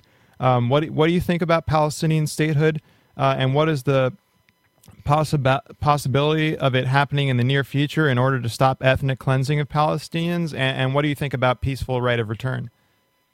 Well, of course we support the return to the rulership. The Palestinian people. We're apolitical. We're not saying how they should have, in other words, to dictate for the Palestinian people who should rule, what should rule, but it should be a free Palestine. Mm-hmm. We would ideally, we want a free Palestine in the entire Palestine, not like a two-state solution, because we say 1 inch of Jewish sovereignty, or so-called Jewish sovereignty, is forbidden. So we, of course, support the creation of a Palestinian state, but of course it's only to us we're happy for every inch that's returned to them. It's not the solution like the concept of a two-state. We want, with God's help, like I say, a speedy and peaceful total dismantlement of the state of Israel, which should be a free Palestine. Again, we are certain that we can coexist. Jews and Muslims and Arabs, and people may laugh at that and say, oh, you're just a dreamer.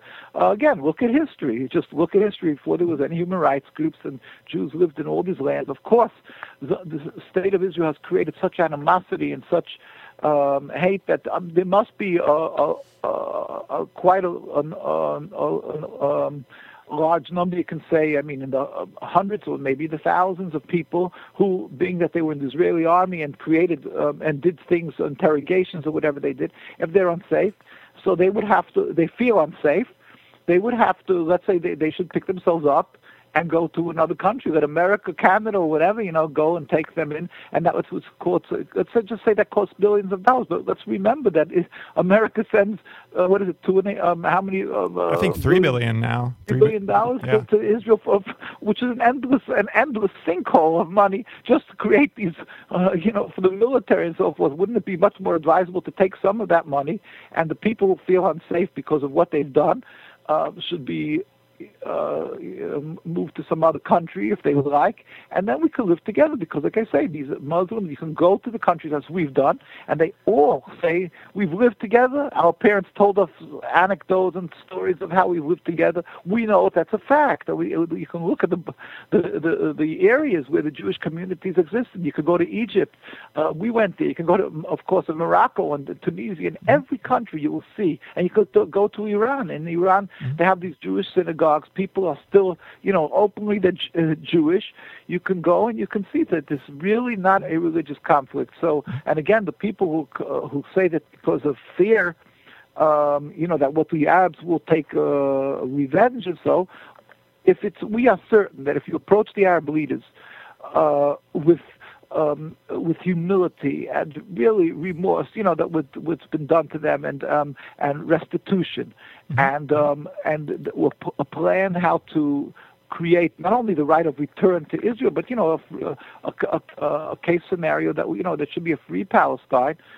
call it a democracy. We're not going to dictate to the Palestinian people what to do, whether it's they wanted their religious type of country or a democracy, that we should be able to coexist amongst them. That would be the Torah, the Jewish way, that it should be, again, returned. Again, we're not allowed to have our own sovereignty, so it should be returned to the indigenous people. They let them dictate the type of rulership. And with the, restitution, and of course it will be the right of return and so forth. And then the people, again, as I explained, who are fearful of what will happen to them, let there be funding to get them changed. So how many billions of dollars would that cost? And remember, that would have an end date, yes? Instead of what every year you have to sink in $3 billion, and then you have to build walls and towers, and every time they come up with different ideas for protection, and it's a never-ending thing because you can't keep on oppressing a people. This would be the true, with God's help, the solution. Now, we always state that even if I'm wrong with the solution, we want to make just one thing clear. The Zionism is not Judaism. They have no right to take our identity, our name. They're simple rogue thieves. It's not Judaism. It's a transformation from Judaism into something entirely different called Zionism. So the first issue is they don't represent our religion. The name is false. It's Israel in the Bible from Jacob. It's not their name and not their identity, and they cannot represent the Jewish religion in any manner, state, or form, and they cannot represent so many Jews around the world who refuse to be identified by Zionism. But they like to say that they represent the Jewish people and the Jewish state. That's first of all. Whether our solution is true, that's the next step. But first of all, whenever you go to a doctor for some medication, the first thing you hope is that he knows what the sickness is, what's ailing. If not, he just gives some cortisone or something, and the guy feels better for 2 days, but unfortunately the sickness continues and grows. The first thing the world should understand, that Zionism is not Judaism, and they don't represent the religion, and then and that this conflict is not a religious conflict, as the Zionists want to portray, and it's not anti-Semitism. And then we can sit down, and when you understand what the problem is facing you, then we can work out a solution. Like I said, if you would be approached properly, then the Muslim and Arab leaders would be taken as serious partners in peace. If they would be legitimately accepted. If you look at them and say, "Hey, you don't accept the Jewish people," so automatically they're looked at as just not proper individuals, and therefore you can't sit with them. If you understand that the ones who have done something illegitimate and wrong is the creation of a state in another people's land, and it shouldn't have to be recognized, like they keep on insisting that people in Gaza, that they should recognize the rights for the state of Israel. No, they've stolen the land. Let's work it differently. Let's sit down and speak about the fact that we have a big problem here. There's this state that was created illegitimately, and now we're trying to rectify the situation. Now, if you would understand that the leaders are not out to kill Jews, and they would issue fatwas and so forth that with restitution and so forth, and fatwas that they shouldn't hurt the Jews. With God's help, we are hopeful, and we are quite certain, again, that there could be a resolution with a free land there.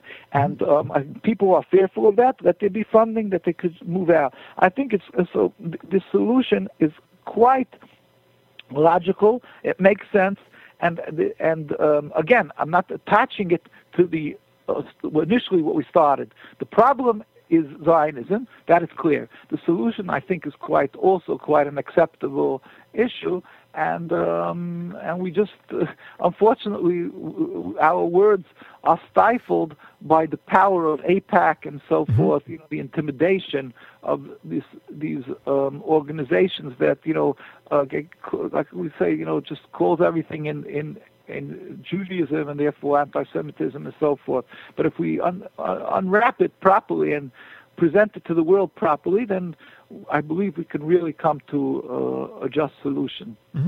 And anecdotally, in modern day, as in right now, Jews and Christians and Muslims and Arabs of all different stripes in Syria actually do live in peace, but unfortunately what the U.S. and Israel are doing to back these very dangerous rebels are about to mess that up very, very severely.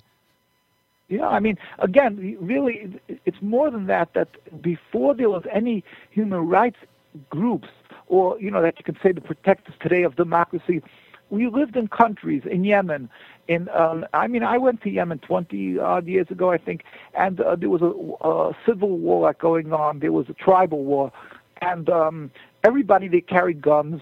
I went to the back roads, and they had roadblocks, garbage cans put down in the middle road, and people stopped us, and they looked and, Yahud. Yahud means Jew. Let them pass, because we were not involved in their, tribal wars. And I went to different towns, and they took us up so nicely, people, the neighbors. They just walked into the houses. Everybody was close, the Jews, the non-Jews, the Muslims. They came into the houses just for the guests and sat and talked. And there was, they were living there, and if God forbid, if they had wanted, they could have slaughtered, God forbid, the Jewish community, but they didn't, because there was no such thought of a concept of doing that. It was all, each one has their own protectors, the sheikhs and so forth. So it's nothing really, it's so clear it's not religion. And today, if you go to London, for instance, in the Jewish area, Stamford Hills, you have a mosque on the same blocks as synagogues, very religious Muslim communities there. They dress in the Muslim clothing, and for the different countries they come from. And they live, and so, you can see, this is here, you could say they're afraid of the British police, although I doubt how strong that is. But the fact is, before there was this protection in all these Arab countries, Jews live. But even today in London, you can see in other lands, that they still live together. And so I really think it's so crucial that people understand what the issues are. The facts that you asked me about Ethiopia, I didn't quite answer you. Like the issues you say, facts that I don't know. So I don't know what they're doing with these people. But being that they, they're anything that stands in the way of their successful state, they do, because they've lost godly morals in our eyes. We don't put anything beyond them, but I don't know of those issues. But I'm just saying, they definitely bring people from many different lands, and just to as cannon fodder, and from Russia, and they brought people, and of course they even we knew that by World War II, when people were taken from the concentration camps, they brought them on ships, and they put them right out in the front. The Jews were emaciated; they didn't know what they're doing, and then put guns in their hands and told them to shoot. And they were murdered. These Jews, they had no idea where they were being sent, and they were told they have to stand up and fight, because the Zionists wanted to have cannon fodder. So they've taken people from all over. In fact. And you can Google this, you can look this up. Germany wanted to take in Jews from Yemen, from other areas, from the USSR when it closed, and the Zionists keep on putting pressure on these lands that not to accept Jews. They said they belong to us. And just now recently, like last year, 2 years ago, Jews from Yemen were having problems because of unrest with the Al-Qaeda, and became dangerous. So there was Jewish community in the United States offered to help them, support them and bring them here. And the Zionists immediately demanded and put pressure on the American politicians. So they said they belong to us, like as if we belong to them. They've bought our souls. And it's reported. It's openly reported. It's like I say, they, anything, we don't put anything past them. People have been assassinated from the Jewish communities, and they continually brutally beat and kill our rabbis and our leaders. You can look at our sites from over, it's already over 100 years. And so we don't put anything past them, but I can't. Some certain facts I just don't know about what they do. Certainly. For those just joining, I'm speaking with Rabbi Dovid Weiss. He is of the group Neturei Karta, Jews United Against Zionism, and you were talking about a lot of things regarding how not only the illegitimate Israeli state oppresses Palestinians, but they also oppress Jews. Like you said, they take people to fight. They pretty much have a forced draft in Israel. They have dwindling exceptions, and the last one was for religious study. We have folks like Natan Blank, an Israeli who refused mandatory enlistment because he doesn't want to take part in war crimes. He's now in jail. So you got Neturei Karta and Jews Against Zionism recently protested again in New York over this draft. Talk about the recent draft proposal and why you would rather spend your days serving your Lord instead of committing war crimes on behalf of the Israeli state that you oppose. Right. Well, that's just one of their many crimes, of course, because we hold that their existence is a crime against God, a rebellion against God. Obviously, we don't want to stand and serve in the military, obviously.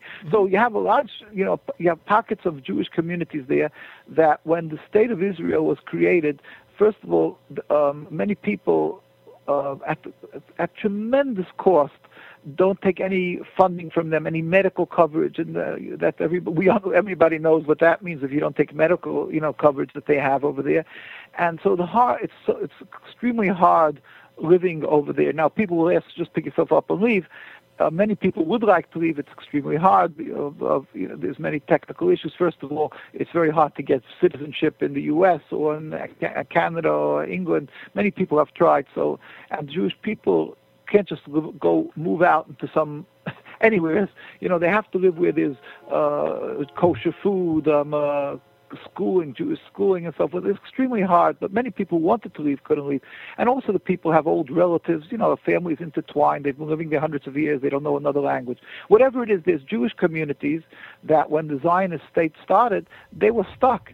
And after World War II, many of the Jewish people ended up moving to Palestine, and then afterwards the state of Israel, either because the Zionists made certain that they were only allowed to come in there, which they worked on very hard. By the way, even then, the refugee camps, they kept on insisting on countries not taking in the Jews and that they should be diverted straight, to Haifa port, to go into Israel. Anyway, there's so much to talk about what they've done there. They took children. This is a side issue. They kidnapped children from parents. They took children and told the parents when they got off from these different aliyahs, it was called. Aliyah means that they were going up in Hebrew. So they had people coming from Yemenite communities, other communities, and they would Moroccan communities. And then they would take the children away from the parents, say they're sick, and they would never return them. They would tell them they died. We have a book called, the case of the Moroccan children, that they were simply disappeared. And in Yemenite children, they did that too also. Basically, they gave him over to adoption.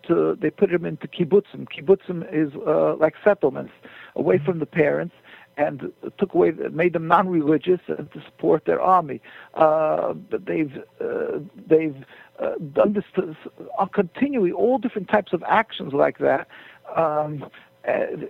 With the settlements, they put people from these Sephardic, it's called, these communities from Middle East and North Africa and whatever Jewish communities. They would put them out into settlements because they want them as cannon fodder again to settle up these places and so it's just it creates these settlements, of course, creates anger, and against the Palestinian people are totally upset with this, and these people are clueless. They have no choices. They come they're taken into Israel. The passports are taken away, and they're placed in these things, and terrific crimes are committed against these people. There's accusations that they tested radiation against Moroccan. There's a whole books written about that they tested radiation on these on whole communities. I dealt with this. I went, actually, I was called as a witness for two teenagers who came in to the United States. They were looking for amnesty, and they were part of this project that there was radiation tested on everything, and they were afraid because they were trying to whether they sued the Israeli court system, but they were being harassed, and they came here and and I had to go to court for them.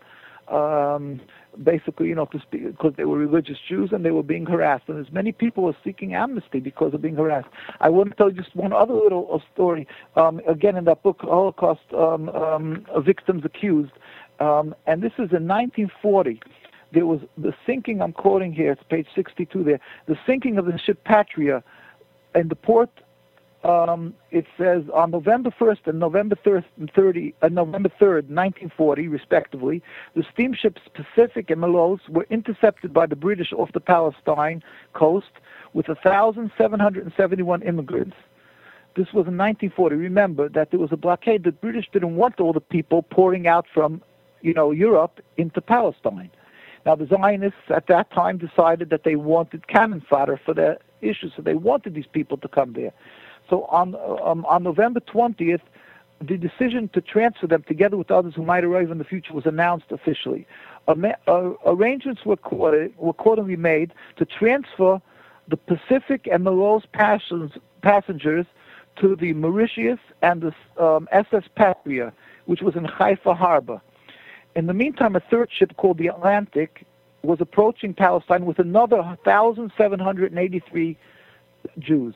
It arrived on November 24th, and it was arranged made by the British for transfer to the overcrowded Patria. So we're talking over 3,000 passengers. In the morning of November 25th, with thousands of people watching its departure in Haifa, the Patria was blown up by an explosion.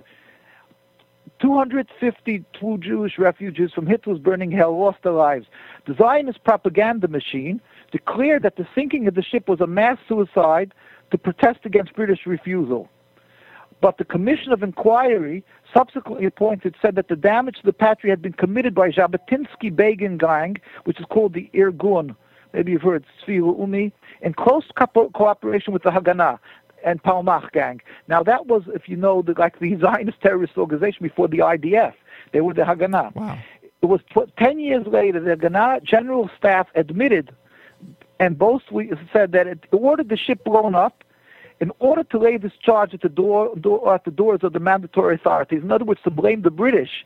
So they blew up a ship full of Jewish refugees simply to get this, the sympathy, world sympathy for their movement.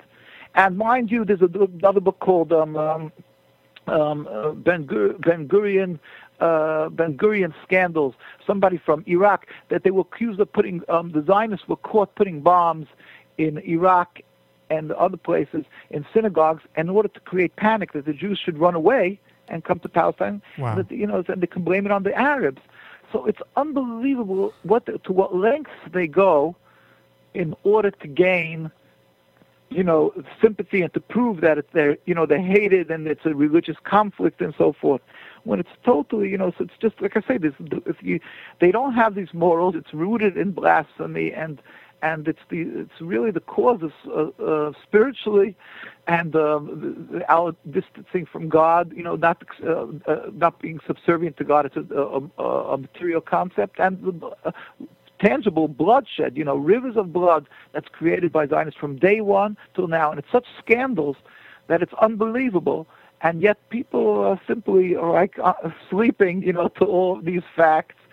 And really people should be, we pray to God to understand it, to know all of this, then we can make, and then we can have a peaceful solution to this great problem that's facing us. And the repercussions would be in other Middle Eastern countries, because if you would hear, a lot of the Middle Eastern problems are rooted in the issue of Palestine, and the occupation. A lot of the mistrust of, the West and so forth is based because of what Zionism has created, and it would be really a solution. Mm-hmm. Certainly, and you talk about a lot of instances where the Zionist army or their terrorist groups commit false flag attacks against other people to make it look like with the sinking of the USS Liberty, or what they even going as far as to bomb synagogues full of Jewish people. It's just absolute insanity. It is anything but morality. It is horrible. It's death and bloodshed. Do you have any final thoughts? And again, please tell people where they can find out information online through the Jews Against Zionism website. Right. Well, again, our site is NKUSA, N for Nancy or November, right? So NKUSA.org, NKUSA.org. We ask people, first of all, we ask people from Muslim descent, we urge them, or Arab countries, whatever, that they should go to the elders, ask them to tell anecdotes of how we coexisted. It should be recorded, that we shouldn't be forgotten, this history, and with that we can really help convince people how, that we don't have a religious conflict, and we can bring a solution to this. So it's so important and critical, because people from the older generations, unfortunately, pass on. So we urge people to do that. We urge people to invite us. We don't charge any honorariums to go to universities, to conferences, or if you know of any conferences about Palestine and whatever country it may be, let us know. Inform the organizers to call us and let us know about it, so we can try to get to go to these conferences or conventions or whatever it is about, Palestine, to educate the world. People should understand the difference between Judaism and Zionism, between Judaism, the religion, and Zionism, this national movement. And in that manner, if we're educated, the people are educated, it's the start that we should be able to have a solution, to this colossal problem, this terrible Nakba, this tragedy.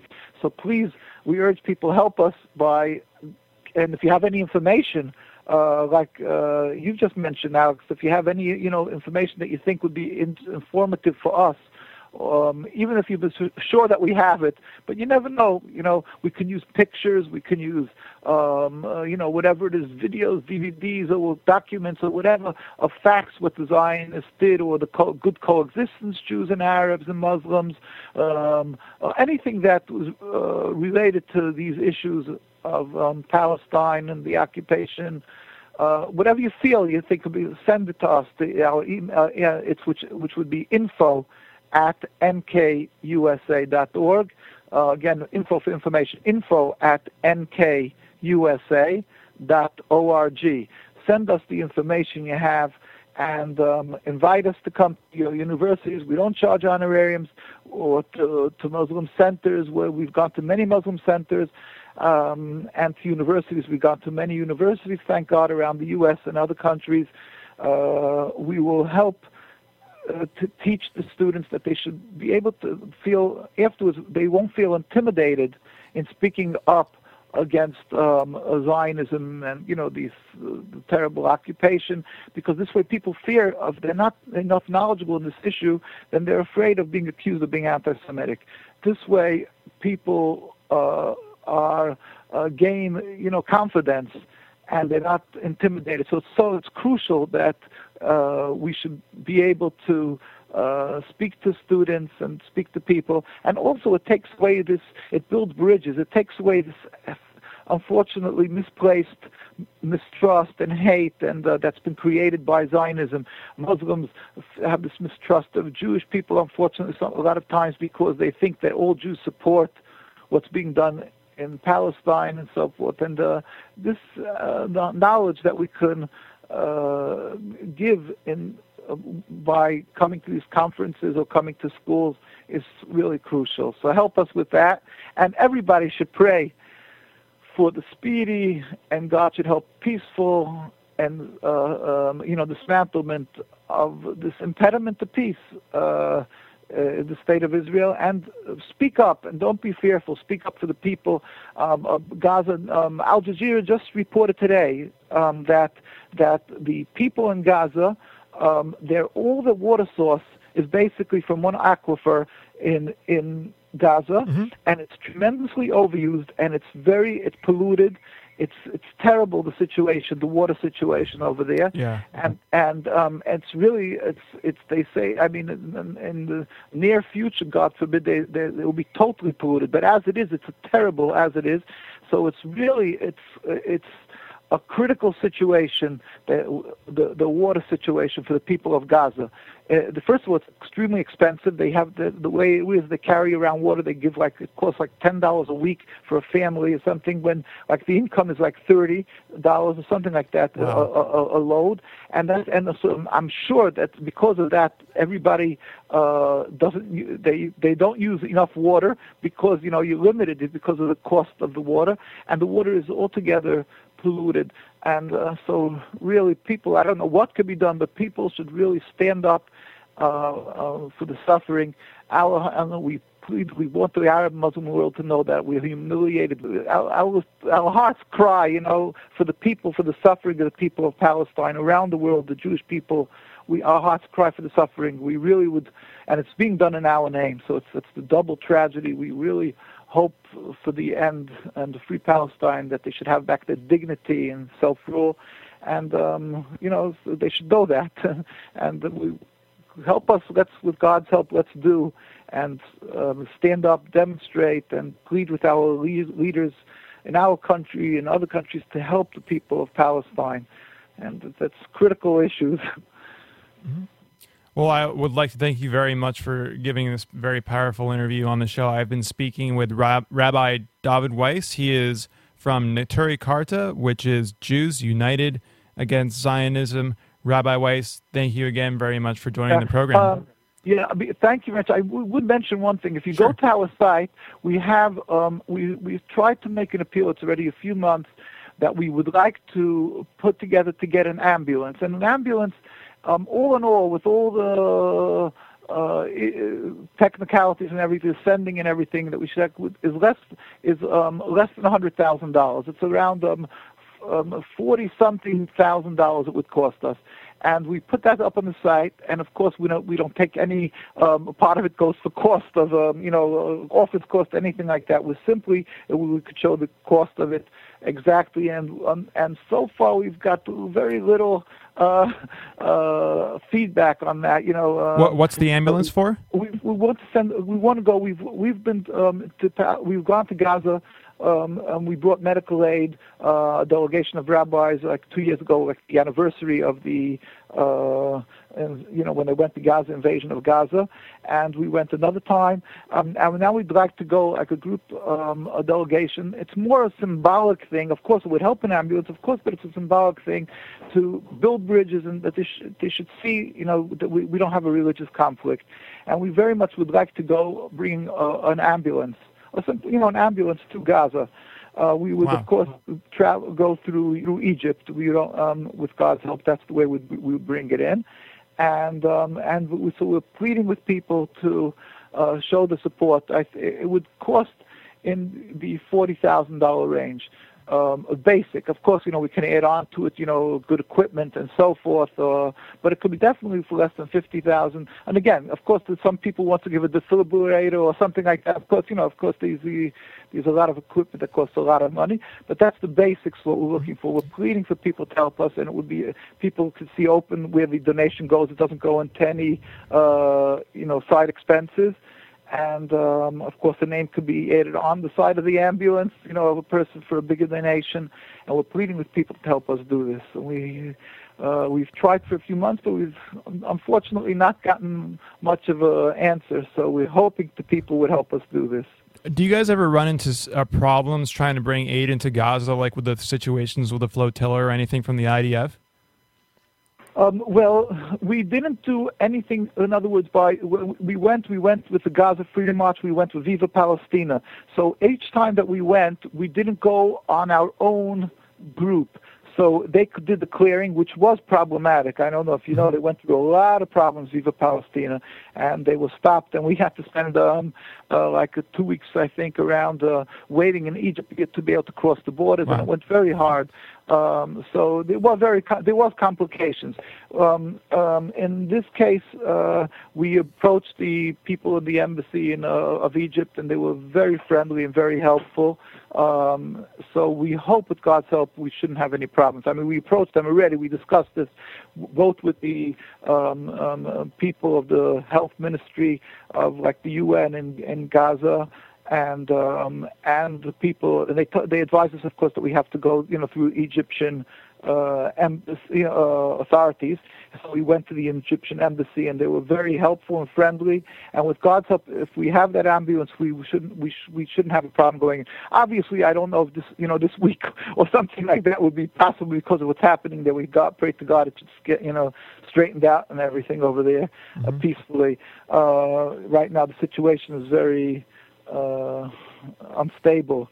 in Egypt on this moment. But of course, with God's help, it'll, it shouldn't, in the near future, it should be, we hope, God's help, it'll be peaceful again. We should be able to do it. So the impediment now is simply that we need some people with good hearts to help us, get this ambulance. And if there's more money, we'll take 2 ambulances or 3, but there's, at least 1 ambulance. And it's really it's so small, such small amount of money. We're talking $40,000 something for an ambulance. So we plead with people to help us with this. I would like everybody all the listeners to head over to nkusa.org, try to help bring an ambulance to Gaza. I mean, with the situation in water, it just sounds so dire. I think an ambulance would certainly help out a lot of people who are living in dirt poverty. I've been speaking with Rabbi Dovid Weiss. He is of Neturei Karta, Jews United Against Zionism. Thank you again very much for joining the program. God bless. Thank you very much. And for those who missed any part of the episode, the podcast will be up tomorrow at iTunes. Search for Free Thought and look for Free Thought AAC. And get an ambulance over to Gaza. Support the effort at nkusa.org. And, like he mentioned, they go on flotillas and stuff with Viva Palestina. So even the people that go and do these big activism things are not divided. They're, peaceful unity amongst all peoples, Jewish, Muslim, whatever, American activists, people in solidarity, all giving their support to oppose the devastation in the West Bank and Gaza, because that's pretty much one of the few places left now with the power plan, going to get rid of even more people and more of their land. Ariel Sharon, just for no reason, just sends bombs over to blow up buildings in Gaza. It's just sad. And me and Rabbi Weiss talked about, the Israeli government using false flags to get their way. One of which is such a bombing ship filled with Jewish immigrants. So they would kill Jews to get their way. They plant bombs. The Zionist Israelis plant bombs in synagogues in Iraq to blame it on the Arabs. Kill Jews to blame it on the Arabs. And going back to, you have conspiracy theory people throw around the term psyop like it's Black Friday. Trample on some people. They use that term so much. But the Anti-Defamation League is just so pervasive in protecting war crimes, even against Jewish people, with these false flag attacks perpetrated by the Israeli Defense Forces, that they are willing to go to the lengths to get the media to put out certain stories. Like I saw this video the other day of CNN saying like people who talk about 9/11 and stuff are just anti-Semitic. And of course I think it's a total psyop. They bring up these blatantly, of course, anti-Semitic websites with the, derogatory cartoons of Jewish people. But of course those are put there on purpose because there's an actual freaking 60-plus page FBI file of those 5 Israeli nationals that were arrested on the day of 9/11. That's just a factual, non-biased, objective, arrest report of these guys and the interrogation that followed. The quote-unquote dancing Israelis incident with the Urban Moving Systems front company for the Mossad. Theorists would jump to conclusions and say, this is exactly 100% what happened on 9/11. Nobody can jump to those conclusions, not even the government. The government story is the biggest conspiracy theory out there. But you have facts here and there, such as those 5 Israeli nationals filming themselves smiling and hugging in front of the burning towers. The question was, did they start filming before the first plane came in, indicating foreknowledge?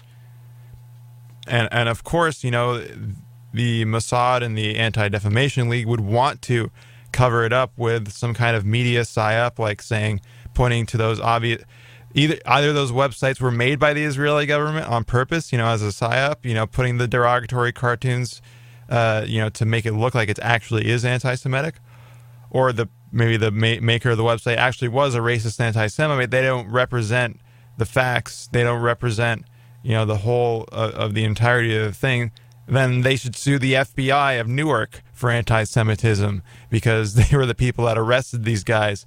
Actual 5 people. The head of the supposed urban moving systems company was on the head of a terrorist list out of Italy, and fled to Israel and is back in the U.S. for some reason. Look it up. I'm not lying. I have it saved on my computer. It's a 60-page document about these 5 Israelis that were filming themselves with the towers in the background burning.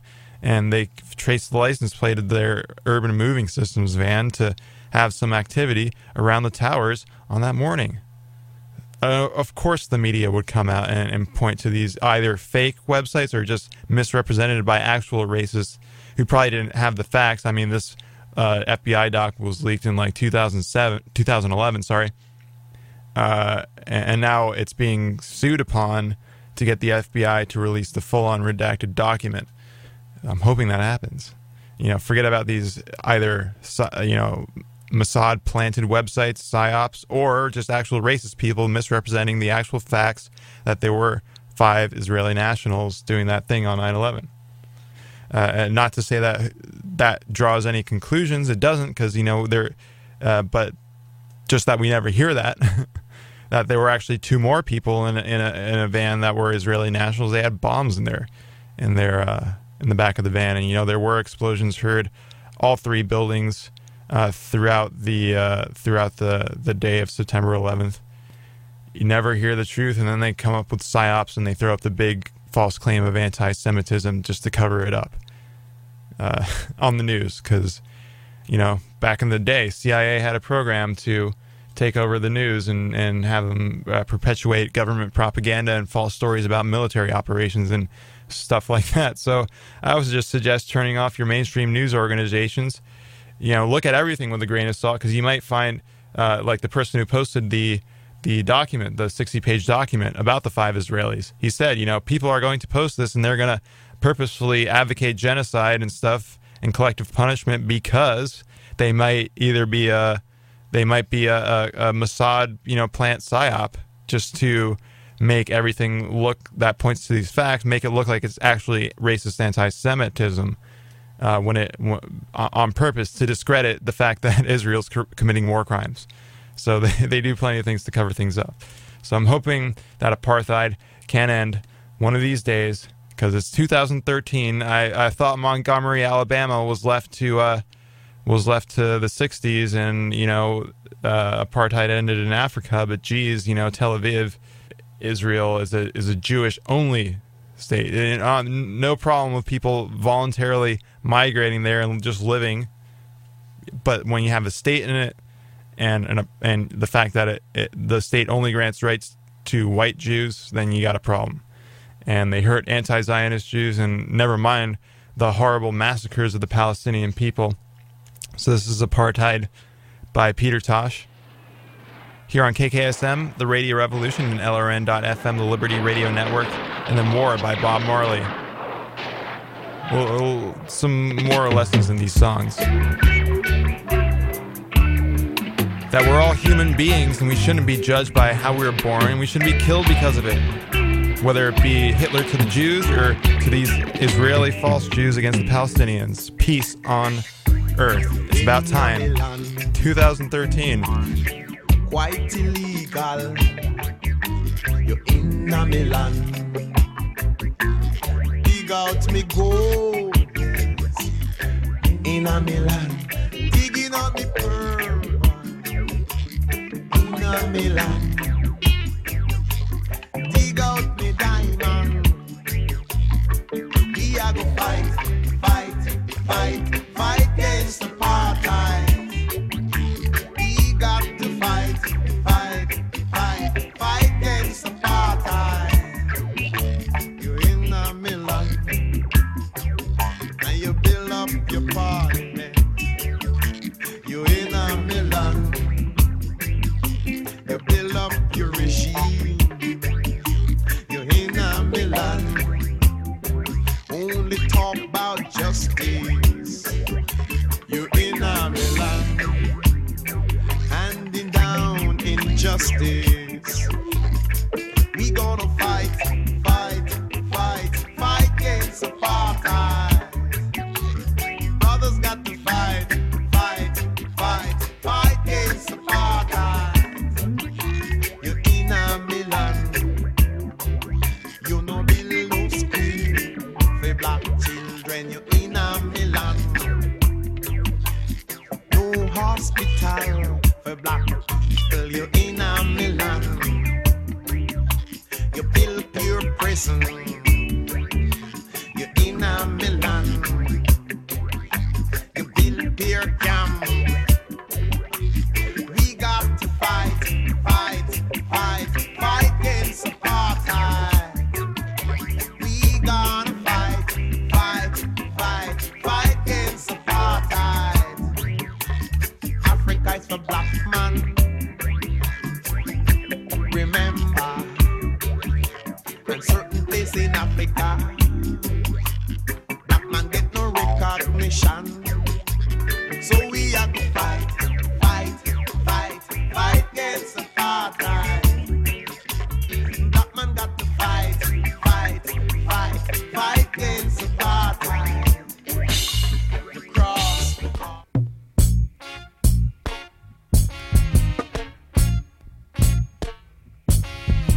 Until the philosophy which old one race superior and another inferior is finally and permanently discredited and abandoned. Everywhere is war. It's a war that until they're no longer first class and second class citizens of any nation,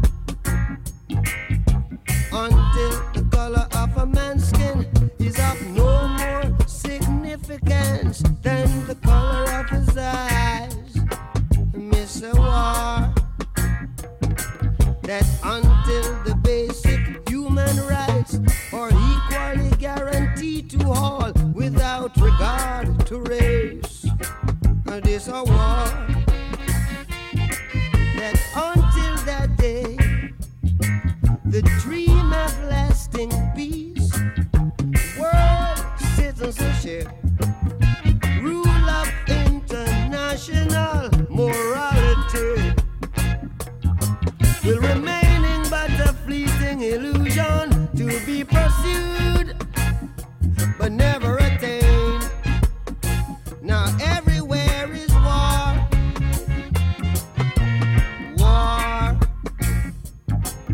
and until the ignoble and unhappy regime that hold our brothers in Angola, in Mozambique, South Africa, subhuman bondage have been toppled, totally destroyed. Well, everywhere is war. Miss a war. War in the east, war in the west, war up north, war down south, war, rumors of a war, and until that day, the African continent. Dude, I feel like a robotic tree. You tripping balls?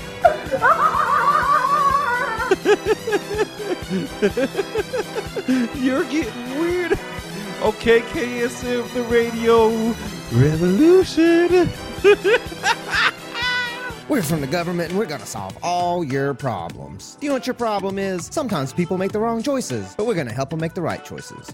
With guns. Hey, you're not running your business right. You're not paying people enough money. You're not hiring the right people. You keep firing the wrong people. Well, do it different. Do it different now! They got two boys kissing on the TV. We can't have that. We can't have boys kissing boys and girls kissing girls. Stop it! Stop it now! You're not doing religion right. You're worshiping all wrong and believing all wrong and wearing the wrong symbols. Well, fix it! Fix it now, damn it!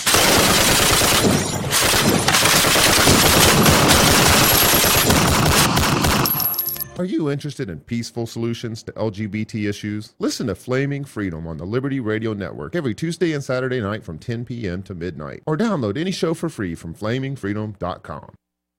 KKSM. I couldn't be more excited about this. When people hear me describing it over the radio, they are going to remember that AM radio is a viable and modern source for news and entertainment. KKSM. KKSM. Oh, I used to be number one in this town, but people don't listen to AM like they used to. It seems like it's more about FM and color TV. That's stupid. KKSM AM 1320. Cox Cable Channel 957 and PalomarCollegeRadio.com. KKSM, the radio revolution. This is the big one, boys. This is the one that brings us back. KKSM. It is literally AM radio in San Diego. You know what that means. You stay classy, San Diego. Soon AM radio will reign king once more.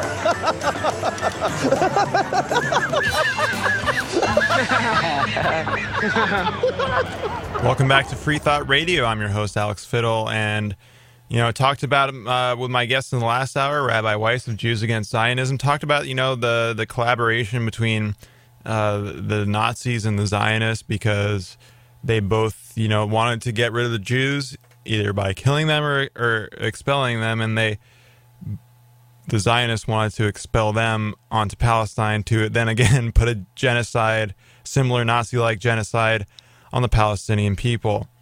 An interesting fact that nobody knows about, or not many, that is, that Joseph Goebbels himself paid a visit to Palestine for some particular reason and issued this coin. On one side, it has the swastika, and it says, let's see if I can read it. It says, I can't really do German, but it says, Und Erznilt see, I can't pronounce it, but because it's a little, it's a picture of a coin that's kind of damaged. But on the other side, it has the Jewish star, and it says, Palästina ein Nazi fahrt nach. Well, that's some real history right there. I mean, it's just insane, and it's 2013, and nothing's changed. The first president of Israel, a terrorist, and someone who has probably killed Jews as well as other Muslims and Palestinians. When he was on the Zionist organizations up in Germany and in Europe, refused to save Jews from the Holocaust on purpose because it would benefit the Zionist goals even more. It's just sad that the Holocaust gets used to stir up emotional arguments for people when the same exact things are happening towards the Palestinians nowadays. Netanyahu's the next Hitler or whatever. Ain't no different. It's about the actions, not if the person's German or Jewish, that the individual should be held accountable. Nobody's talking about collectively punishing Jews or anything. It's the Israelis that are doing the collective punishment of Palestinians, of non-white Jews, or white Jews that are anti-Zionist, anybody that opposes what they're doing. And that's, it just sucks. And, the only people that should be punished are the people that committed actual war crimes. Identifiable individuals, not collective punishment, but identifiable individuals, and not even just from Israel. Talking about Bush, Cheney, Obama, Biden, Kerry, Clinton, and especially Hillary, who scoffed at the idea of a war with Iran when she was saying how much we're going to cater to the Council on Foreign Relations. It just sucks. But on a lighter note, a tour for peace by an Israeli band and a Palestinian band, the Israeli band being Orphaned Land and the Palestinian band being Kalas, and they're kind of hard rock, heavy metal.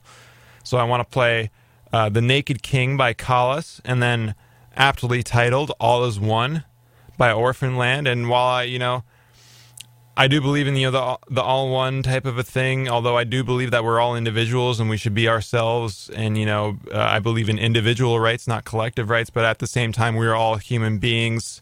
We shouldn't rain crap down on each other, whether it be being a bully or killing somebody or implementing a genocide like it's going on against the Palestinians right now. Leave people alone, like be nice towards people, don't be judgmental. Don't give people crap. It's pretty easy. And growing up in a high school system, it wasn't easy. I've had my mistakes of giving people crap, but we all learn. And I think the rigid public school system causes people to not be individuals and at the same time not share the collective consciousness of being all one. So I believe in individualism, but I also think that we are kind of all human beings, no division, none of this crap. The Naked King by Collis off of the Checkpoint Rock album, and then after that, All Is One by Orphan Land. Peace, guys. Don't listen to the Anti-Defamation League. Tune in next week. I got the director of the movie Fluoride Gate, and the guy from Law Enforcement Against Prohibition.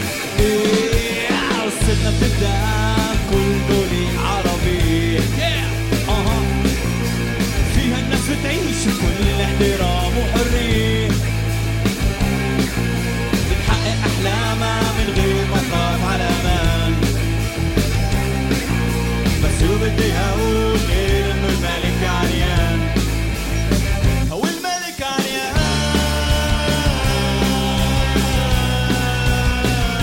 ملك عريان هو الملك عريان الملك عريان والملك عريان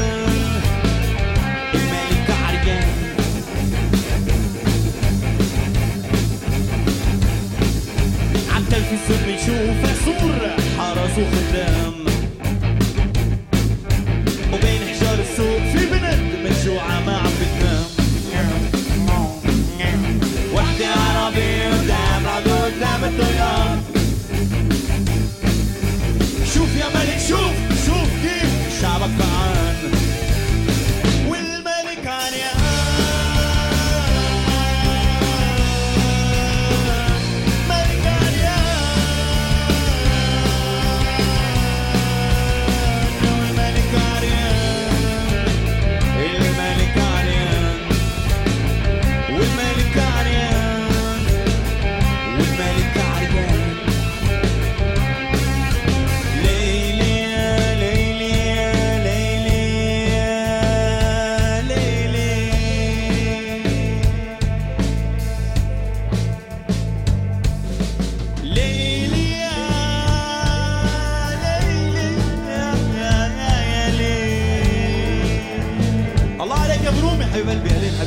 حبيبي كم مرة فتحتوا التلفزيون وشفتوا نفس الشيء كم مرة فتحتوا التلفزيون وشفتوا نفس الشيء الملك راح الملك اجا الملك لبس الملك شلح الملك راح الملك اجا الملك لبس الملك شلح امتى راح نفتح عينينا امتى راح نبدا نشوف اصلا ما حدا بيقدر يقولنا شو نسوي ما حدا بيقدر يقولنا احنا شو نسوي ما حدا بيقدر يقولنا شو نسوي ما حدا بيقدر يقولنا شو نسوي من بين الجمهور طلع يحكي الصبي شجاع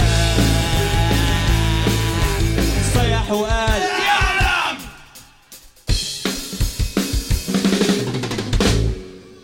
ايش كان ايش انت انسحبت ناقصك برغي بمخك جمهور وعم بيرموا علينا سداري وكلام اوكي في ناس هون بعدين في جيران ايش انت ايه بالجونجل انت طب شو يعلم شو ايش You're listening to KKSM Ocean, Almar College Radio.